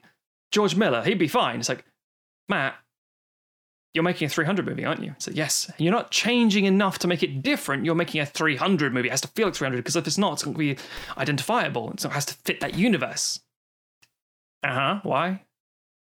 You have to bring Zack Snyder back, don't you, Matt? It's like, shit! So I wrote Zack Snyder down and said, guys, I'm sorry, you're going to hate my director. And I am now ready. You're not wrong. For your feedback. I'm going to go first here because I feel like Jack is building up to a rant. What gave you that impression, Tim? I have no idea what. I'm going to say I completely agree. Fucking hell. Because I made little dance. He is not necessarily a director that, certainly now, I pick his work out. A director that I would choose to watch most of his modern movies. Although I think I actually have, so, but with something as stylised as 300, either you've got to... If you do something completely different, people will dislike it and say that's not 300 anymore. And so you've got to have someone doing a Zack Snyder imitation, or you might as well get Zack Snyder. This is something where I think he did, the faults of it are... the original does have faults, but I think the direction, generally speaking, is good, is fine, like I was saying earlier. And I think as long as you keep him away from the script, yes, that is going to be vital. Yeah, I think he is not only a fine choice, I think he is actually the right choice for this. I should also point out a little bit in my defense. First of all, just as a bit of an appeasement here, we do wipe out in the process Legends of the Guardians, the Owls of Ga'Hoole, and Sucker Punch in one go. So just so we know. Although Owls of Ga'Hoole has some really interesting visual CGI. We're not going to talk about that, but that's fine. Hopefully this shoves Zack Snyder onto a different path in history. I'd like to think this actually puts him on a thing where they say, maybe he's just a one-note guy who can only do these films, and he has to do something actually dramatically different in order to gain people's confidence back. Point being, though, if I want to stick this, my defense of my argument is kind of what I was saying earlier about Michael Bay. Now, Michael Bay was replaced for Bumblebee by Travis Knight. Wasn't replaced. They did a new film. And Bumblebee is the best Transformers film. Full stop. And it's fucking great. And that's fine, because you could do that. You could do a reinvention, as it were, with 300 as well, kind of. A bit different, but you could do that. And again, later in the season, we will do big, shocking overhauls and things like that. But I wanted just to go almost like a clean, just do another one. Simple as that. But the only thing worse than Zack Snyder, I believe, is imitation Snyder. People try, and there have been plenty of them, including Morrow, people trying to replicate that stop, slow, fast. I toyed with the ideas of George Miller, as I say. I toyed with the ideas of Guy Ritchie, not because I think they'd be better for it. I think that partly because I think they are the names you jump to for just the nature of the visual presentation. But at the end of the day, this is kind of beneath Miller. He doesn't need this shit. And with Guy Ritchie, yeah, he could, I guess. shrug, but I don't think it would create the same thing. It would be you'd have the same thing, but you'd have so many Guy Ritchie isms put into this movie that it would be no longer a different 300, it'd be a different 300 experience. And I guess you'd end up with King Arthur again. Yeah. I fucking hate that movie. Yeah, as much as I don't want to say it's inevitable, but I think it is kind of inevitable. You have to have Snyder. But Jack, I'm ready for your backlash and alternatives.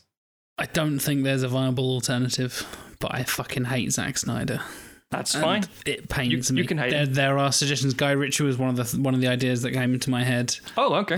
There are a couple of other ones, but I just don't think they'll work. And I just basically was scouring, like, who was making the kind of like historical epic films, like, ever, basically. You've mentioned him a couple of times already, and a man who is maybe the most hit and miss director, and ties back to episode 1. Shit, you about to say what I think you're about to say? Ridley Scott. Holy God. He did Kingdom of Heaven. He did Gladiator, like Exodus, Gods and Kings. Don't talk about that one. But like, he, in theory, I guess he could do it, but it would be a Ridley Scott film, and Ridley Scott is so different to Zack Snyder in so many ways. I mean, the whole Jesus imagery thing, I guess they have in commman, thanks to Man of Steel. But I don't know. I don't think a 300 directed by Ridley Scott would work.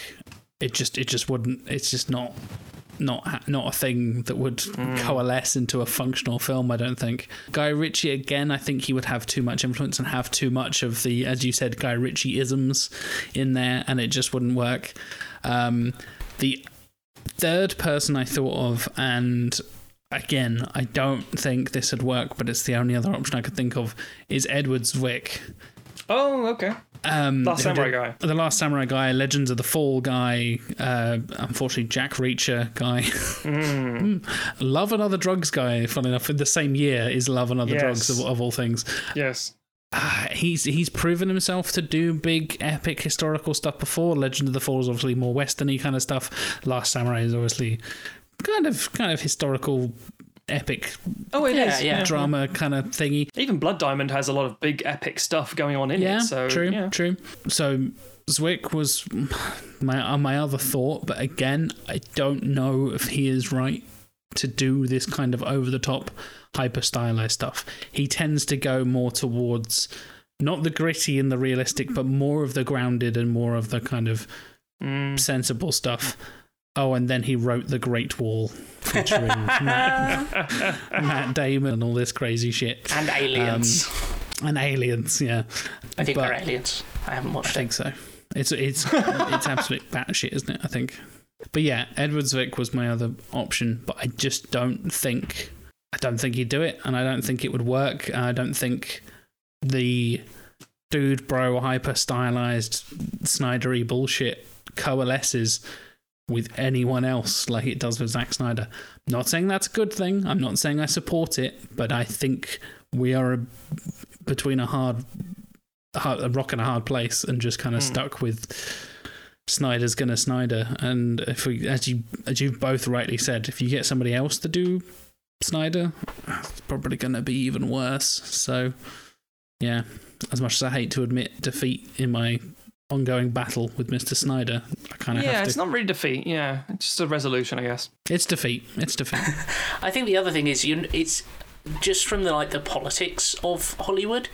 I don't think you're going to find many experienced directors who are going to want to then make the prequel to a film by a guy who's only on his second film and is kind of, at this point he's he's a rising star, but he's also this is his second film.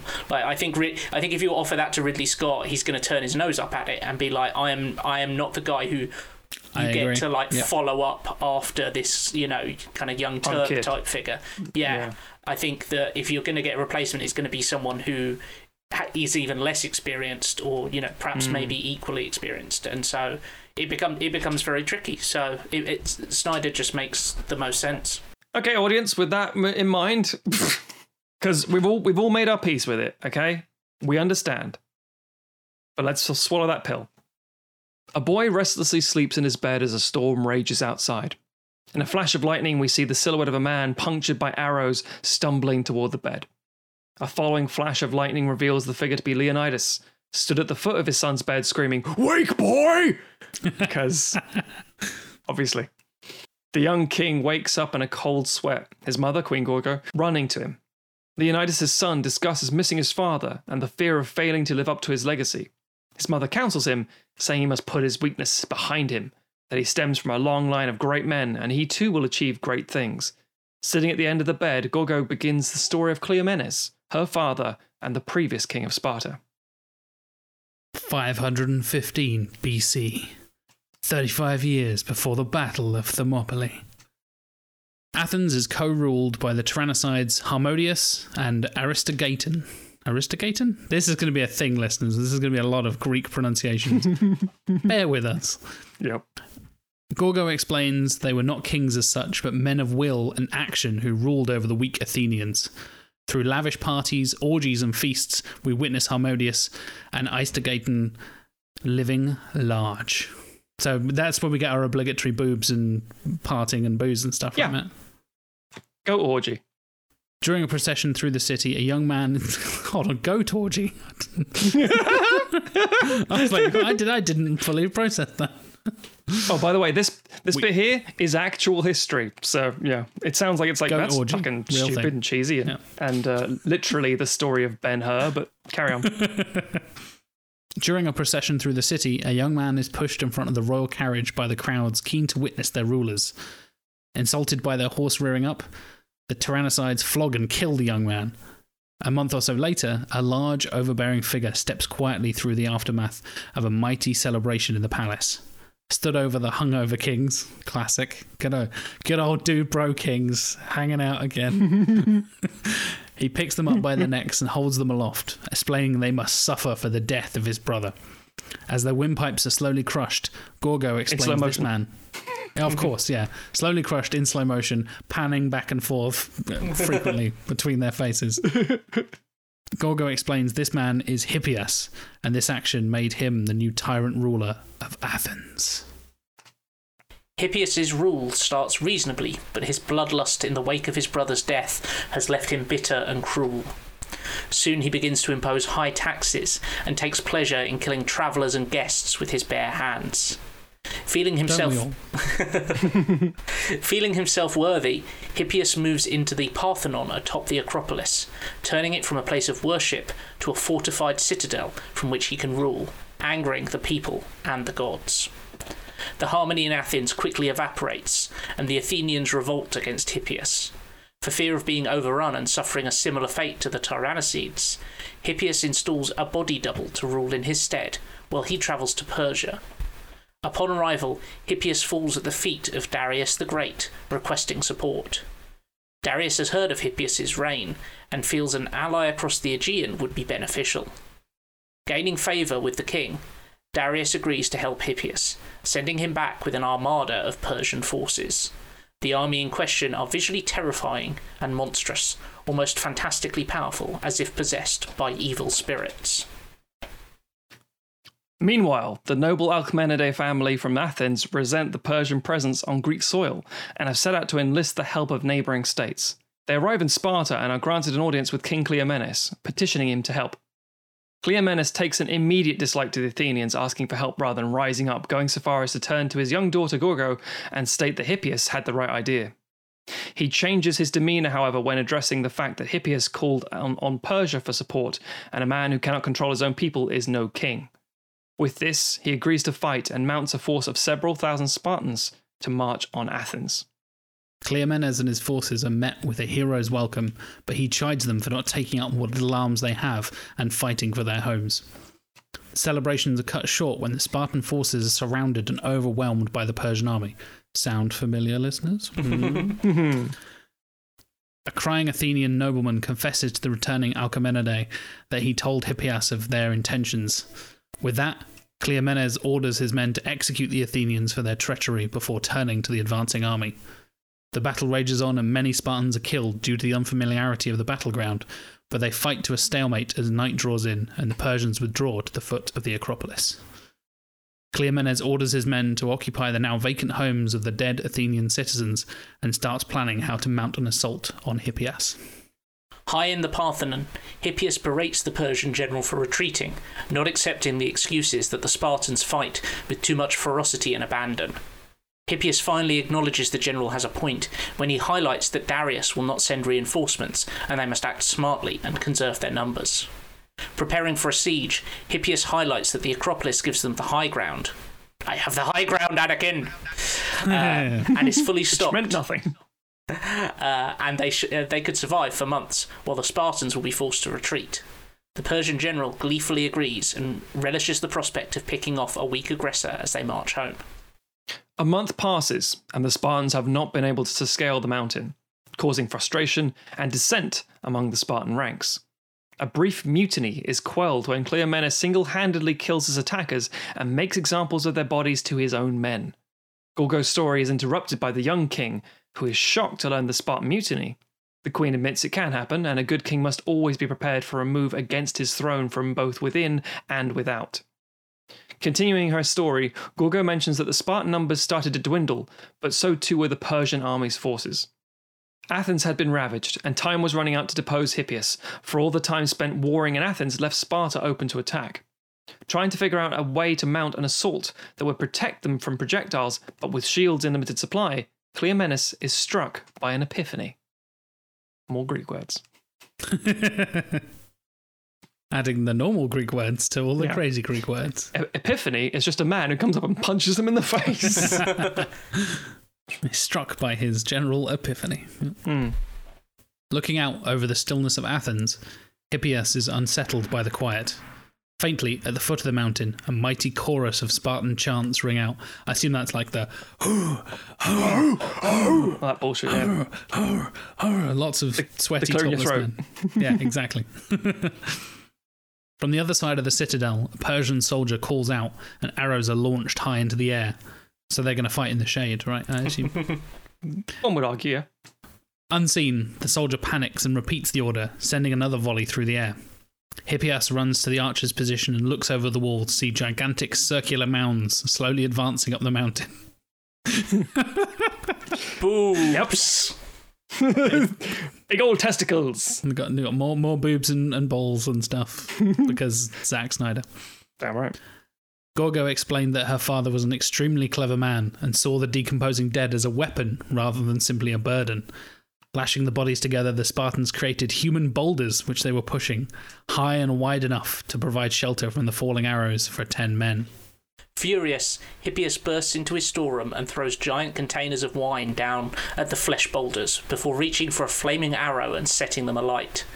With this, the Spartan attack increases in pace, and making it to the top, they break down the mighty doors and flood in.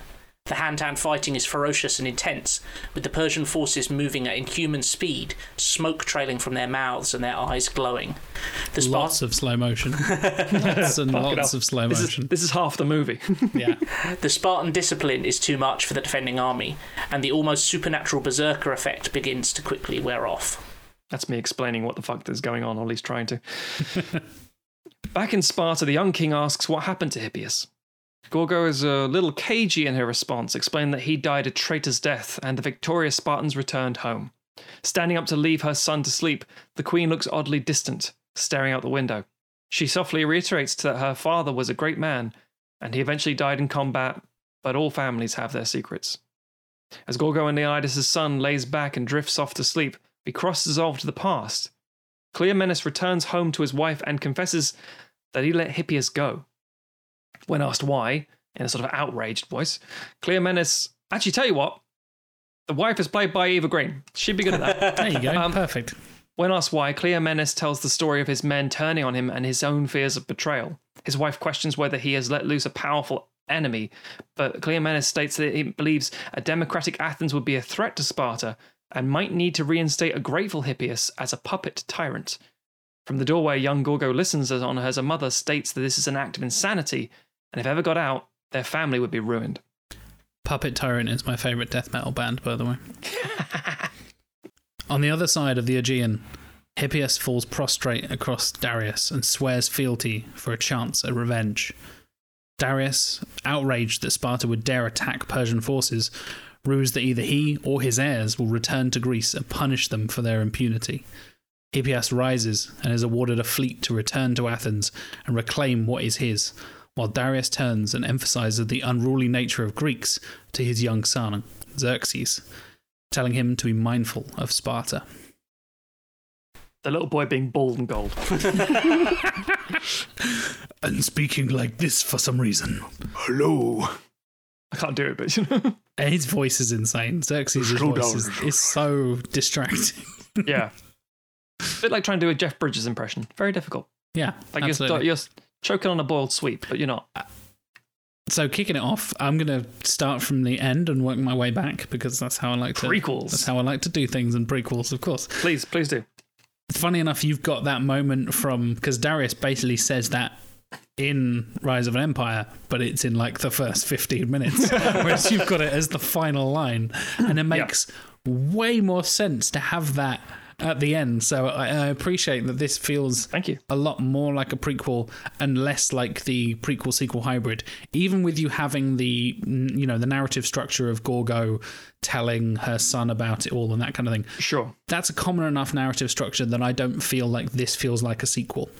Whereas Rise of an Empire tries to do, as we said, prequel, paralequel, and sequel all in the span of like 98 minutes or whatever it is. And it fails. And I think you've done well in that you have kind of balanced out that to be like, this is actually a prequel. This sets up, where Xerxes is going, where the Spartans are left at the end of this, then sets up where they're going to go in the future.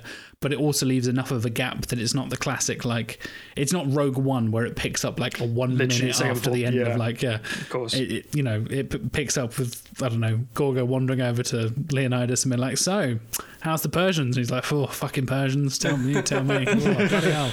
I'll give them a piece of my mind, and then you kick off. They better not send a messenger my way.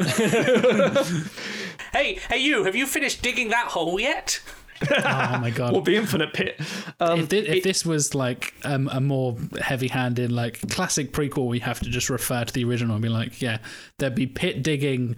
There'd be like, oh, there are three things that really annoy me in this world. It's like the Persians, the Athenians, and messengers. What? Don't they do that in Rise of 300 where he looks at the pit and goes, oh, it's like, oh, glad it's a good day. I'm not getting kicked in there or some stupid shit. Yes, they do. Yes, they do. It's interesting because if we think about it, I mean, I will give obviously Rise of an Empire a lot of flack because it's not good, but it's all being told by Gorgo on the boat as they're sailing to the final battle, Ex Machina style. And you're like, oh, okay, Deus Ex Machina rather than the robot film. I wish it had more to do with the robot film. But at the same time, turns out David Wenham is an android the whole time. I mean, that could work. It was all in Westworld.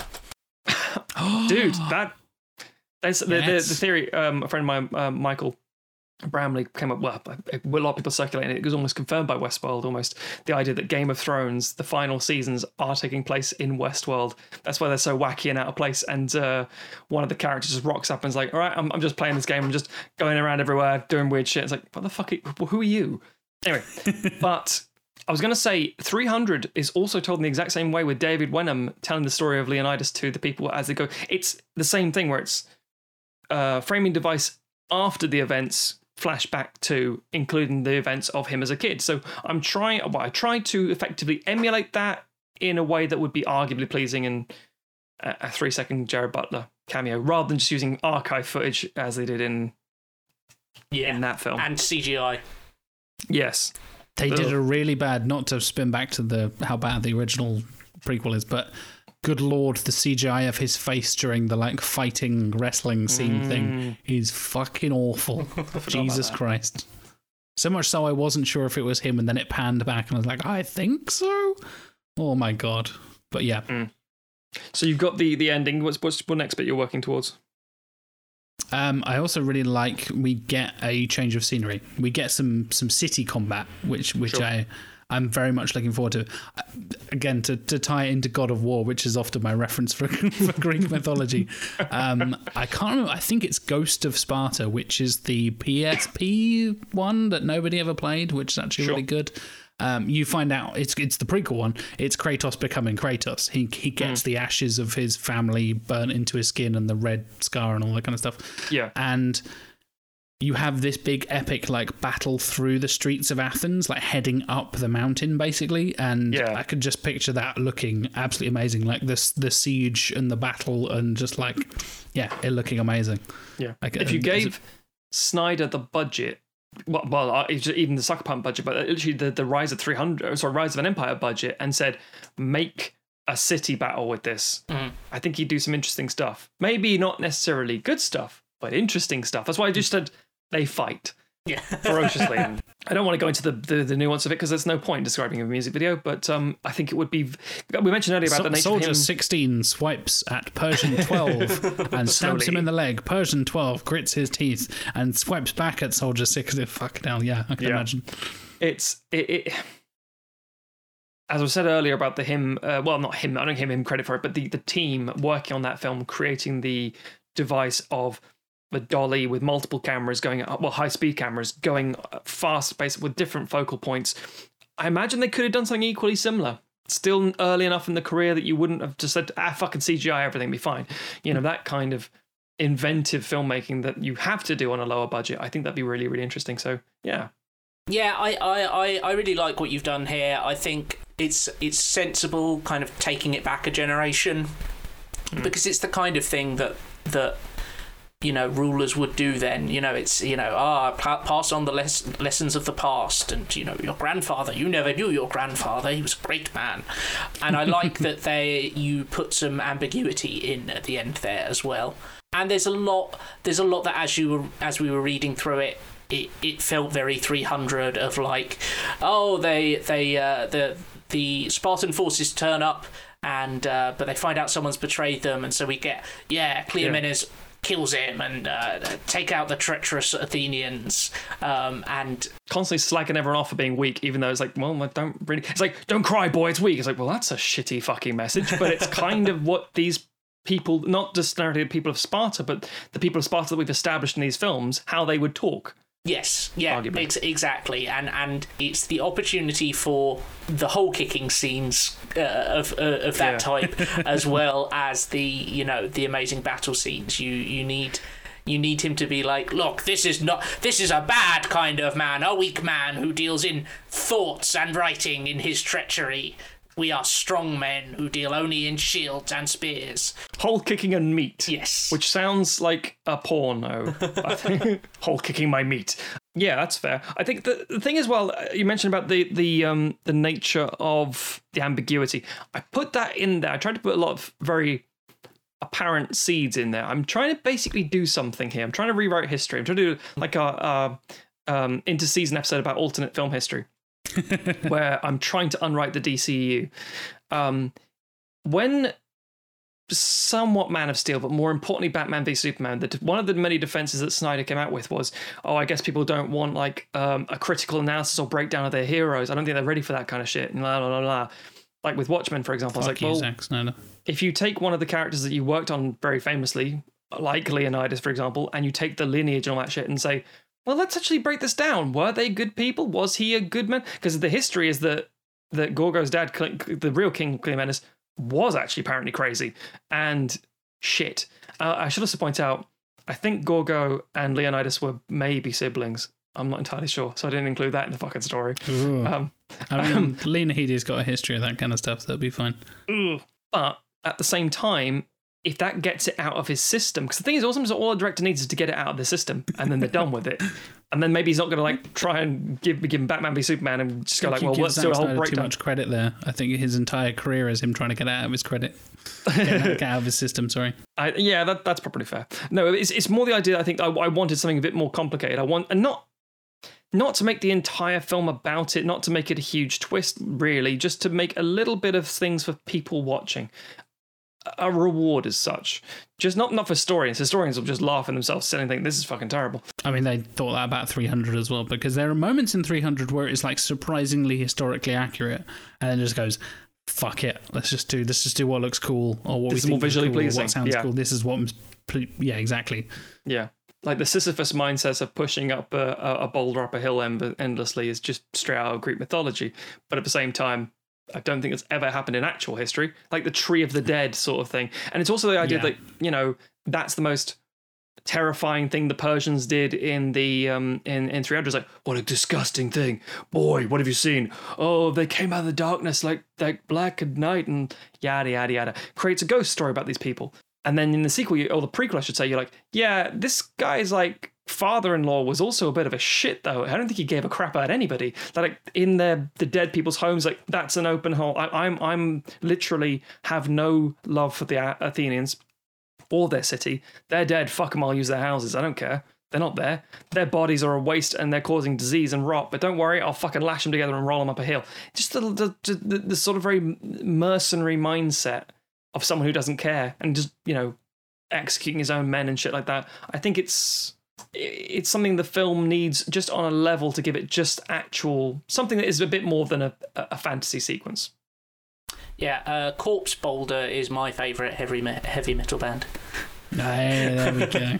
But yeah, I think the only problem with the prospect of like having a Spartan general who may not actually be a heroic figure, and obviously you can make arguments about whether Leonidas is a heroic figure, but broadly speaking, he doesn't do anything too terrible.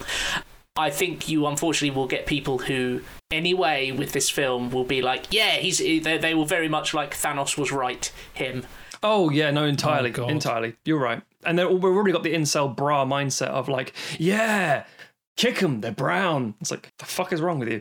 I think because it's a bitter infighting with the two Greek factions, but at the end of the day, actors-wise, you've got a very different ethnicity casting and that sort of sense of people of colour and things like that. But you're right, the way public perception, I don't want this person to be seen as a heroic character, but most definitely be like, this is the hero, look at he's doing cool stuff. But yeah, that's fair. But yeah, no, I think generally speaking, like, it completely works. It's a much just like, for how stupid it is, like Rise of an Empire, it feels really kind of stilted in that, like, oh, they have this battle, but then that's not really the big battle, but then, okay, now we're going to have this, and the fact that it's all at sea, like, makes it so much more confused, and, like, it's hard to get a good idea of, like, there's no real sense of geography because it's at sea, it's constantly changing, which means that as an action scene... Until there's suddenly cliffs, Yeah.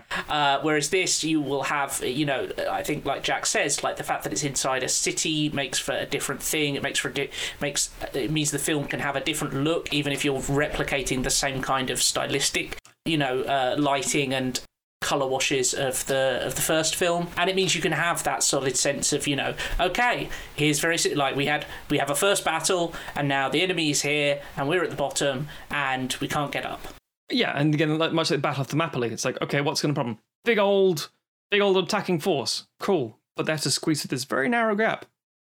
Okay, problem solved then. We'll just what's our job? We stay in the gap and we don't let them come past. Which they've had to do. I mean, that's the nature of Miller's comic. It's actually a really boring battle because it took place over a multiple period of time and things like that. And they've got the wall of corpses they push down, that kind of thing. It's like, yeah, because ultimately, just as Tim said, they're a cork, literally just a cork in a wall. That's it.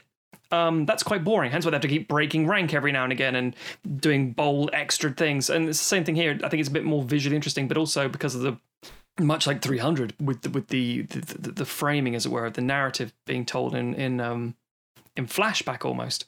You do get the idea that you can just move ahead like months and it's like, there's a mutiny. Why?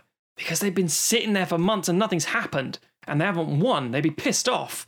Made fools of, that kind of thing. And with Rise of the Empire, you don't get that as much because it's, as Tim pointed out, it's so discordant, so disjointed, and so hard to follow, and all very samey. So you do get like the whole, they're in this tiny little fucking gorge, and they jump in, and the fog will help us. Does the fog happen a lot? We control the fog sort of somehow magically. Who knows? Yeah.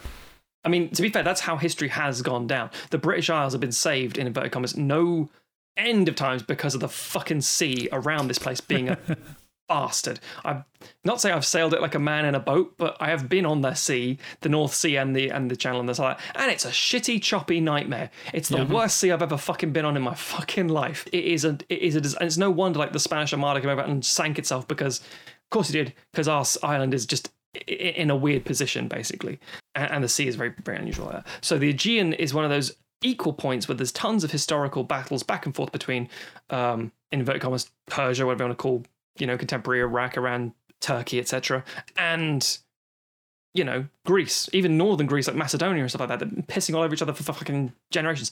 Again, if you talk about like the events after 300, like a generation after, Sparta and Athens were having a big war again, if I remember correctly.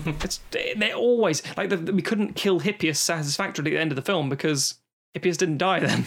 I was like, oh, hence why you do that. And I worry that might be a little bit unsatisfactory, but I think the nature of the ambiguity and just leading into the fact that we're going into 300 might be enough people to go, oh, cool. Yeah, the satisfying conclusion is 300, right? That's what you're building to. And that's the nature with prequels as well. You're kind of you can build to something in a prequel and have it leave this ambiguous ending that is then answered in the following film. And as long as you don't do a Pirates of the Caribbean and make half a movie and then just be like, Kraken, see you later, bye. Good enough. Then, yeah. And I think when you're as stylized as Zack Snyder is, like, lest we forget, the first 300, they don't kill Xerxes, and they also fail to hold the pass. Like, they all die Yep, to true. a man. Yep.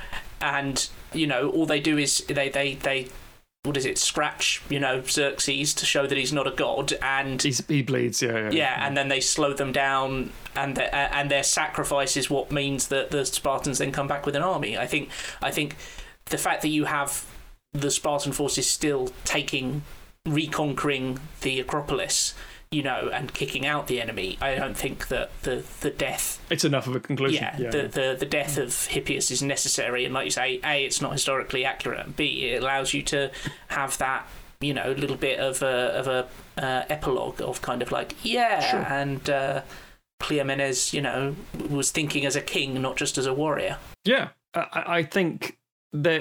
Tim actually has nailed a very interesting point about 300. For all the we're getting the fucking spears and spikes and swords, oh god, yeah, pecs and guts and all that wank. I mean, they basically and they don't lose because what's the objective? What's the end game? What's the goal? The goal is to buy time and, if necessary, make an example to rally people. Cool. That's actually quite surprisingly unique for a story. Especially in fucking 2006, which isn't literally... It's the martyrdom stories. It's quite interesting, as opposed to... And you know what happened at the end? Leonidas got up, and you thought he was dead, but he wasn't dead, and he bit off his fucking face. What the fuck are you talking about? That's the kind of childish ending. He pulled out a rocket launcher, and he shot it up Xerxes' ass. Yeah, and it was shaped like my dick. Well, not my dick, but some big-ass dick. And then an eagle flew out, and it landed on my head, and we all set on fire. Yeah. And then Spider-Man arrived on the American flag. Don't know why, but he did. And then I made out with Megan Fox. She gave me a hand job. All right, Michael Bay, calm down. So, yeah, it's very difficult to make a film. I mean, to be fair, as I said, I can't stress this enough. I hope this isn't a cop-out where I've just said, well, it's a 300 film, what are you going to do? It's a 300 film, what are you going to do? Because at the end of the day, some of the later ones we got late in the series, fuck me, we're going to change things all over the place because you have to. With a prequel, what else can you do? 300 is such a... I won't even say unique, I don't think. I think I'll just say it's very distinct. It's just a distinct release that to do anything different would be not 300, which is fine if you want to go in that direction. Like maybe I could have read a 2020 release by Denis Villeneuve and it'd be fucking amazing. Who knows? But again, the film itself isn't big enough to warrant sometimes the kind of exploration you'd need to do. And also, should we just point out very quickly, the Frank Miller comic that it's based on, allegedly, I want to say allegedly inverted commas, because I don't necessarily believe it is. I think it's a bit the retrospective. comic came out after the film, exactly. What I read, so it's not based on anything because... Yeah, because most sources say it's based on the miniseries Xerxes, The Fall of the House of Darius and the Rise of Alexander. I'm like, as a massive Alexander fan, fuck you. I think I must be like, oh, he has some notes somewhere, and they're like, what do you got working on? It's like, oh, we can make that into a, I don't know, fair enough, whatever. In the way that, whatever the fuck his Batman thing was before it came Holy Terror. I don't know what it's called. Well, Batman racist or something. It was called Holy Terror Batman because it was the like. Oh, because the Holy Terror Batman. Because like Holy Terror. Oh, really? Yeah, oh, fucking. And then someone at DC made the very sensible suggestion of like, no, you can't fucking do that with Batman, and so it just became Holy Terror. See, somebody realizes you can't do certain things with certain characters. Turns out, yeah. Not Frank Miller. Yeah. But at the same time, yeah, trying to create something that's going to feel like a 300 film, but also have a bit of satisfactory conclusion, and also end it. End it. Because this is the thing, we usually come to the end of these films and say, right, so would you want this to continue, do you think? It's like, yeah, 300. Any more of them? No. What about an American Revolutionary War or the Alamo? No. What about some China thing in inverted commas? No, I will say that, not that. I'm good, thank you. We're done here. We did the story. We're good. Right, well, we can go now. Nice. Well, Matt, congratulations on fixing a big old pile of poop in Thanks. Rise of an Empire. I think The trick War of was Kings, no boats. Speaking of which, sorry. Yeah, no boats, exactly, yeah. Fewer boats solves many problems. Who knew? Yeah, who knew? Something we didn't really touch on. I actually really like your title as well. War of Kings is a way cooler title. It feels like a fantasy novel, which I appreciate. Thank you. And it actually makes sense. There are kings and they have a war. And as Matt correctly said at the beginning of the episode, Rise of what empire? Yeah. Which empire? Where? Who are you talking about? Shut up. But War of Kings actually makes sense. So, yeah. They probably, the studio will probably push saying, wouldn't it be Rise of Kings? It's like, nope, they're already kings. Dawn of the Kings. Dawn of the Rise of the Planet of the Kings. Oh, God, yeah. They might say Yeah. Dawn of Kings. Dawn of Kings. Well, on that note, that wraps up the second episode of Prequelizers. If you'd like to discuss 300 and or its prequel/sequel, Rise of an Empire, you can contact us on all the social medias. We are Sequelizers on pretty much everything. Twitter, Instagram, Facebooks. Not Quibi, even though that is a thing now. I'll have you know. God, We you don't are have a- we don't- literally their sponsor, man. We don't have a TikTok yet, but maybe we will do. Who knows? Oh, that's a good point. We Yeah, there you don't. go. That's the one need that's a down with TikTok. the kids. We do need a TikTok. Is it, though? I think the lockdown killed it. Probably. Yeah, that's when all the mums got on the TikTok and ruined it Yeah. all. Yeah. If you want to send us an email, it's sequelizers@gmail.com is the place to go.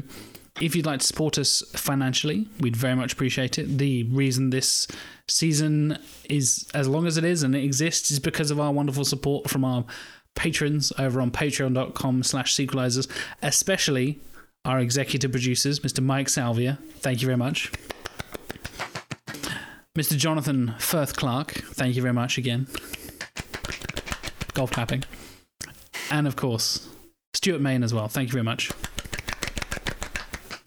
They make this show possible. We really appreciate your generous and continued support. And hopefully you guys are going to be enjoying Prequelizers, because this is going to be a whole season of this stuff. We will get back to Sequelizers. Don't worry. This isn't the show forever. We will get back to fixing bad sequels at some point. We promise.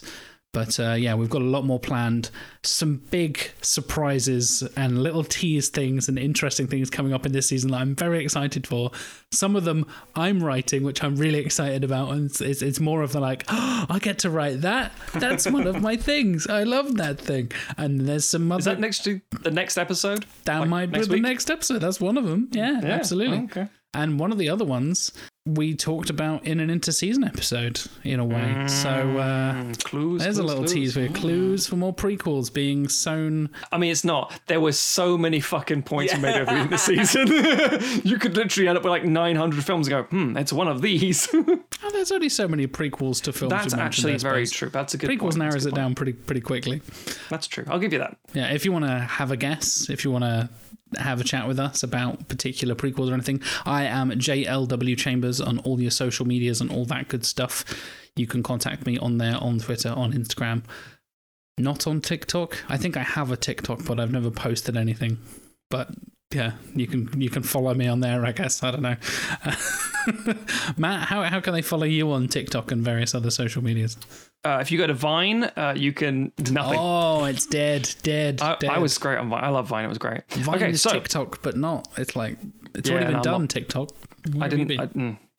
You can follow me all the places on Stogs, STOGHZ. You can go to theredrighthand.co.uk to see the film reviews that I'm not writing at the minute because of lockdown. You could go to cheesemint.com and see the things we're making, including our multi-award winning web series, which stars you guys and many other people. Yeah. Sorry, I'm talking to Jack and Tim, you guys, not you guys, the audience, sorry. Starts the listeners.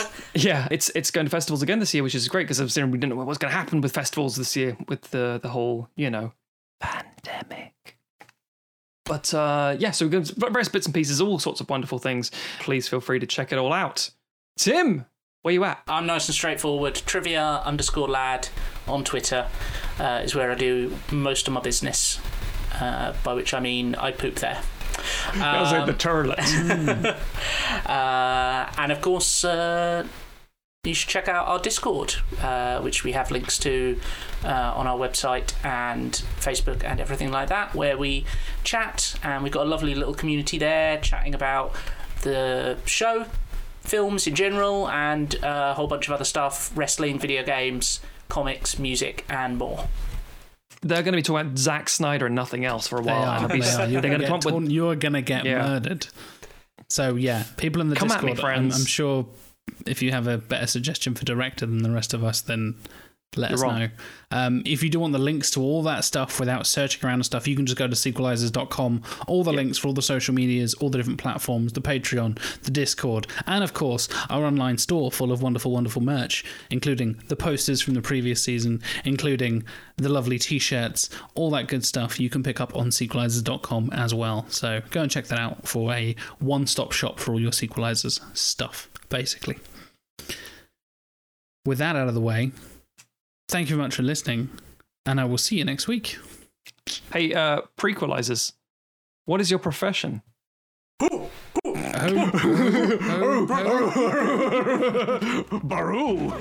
That's definitely fucking Nixon. Baru.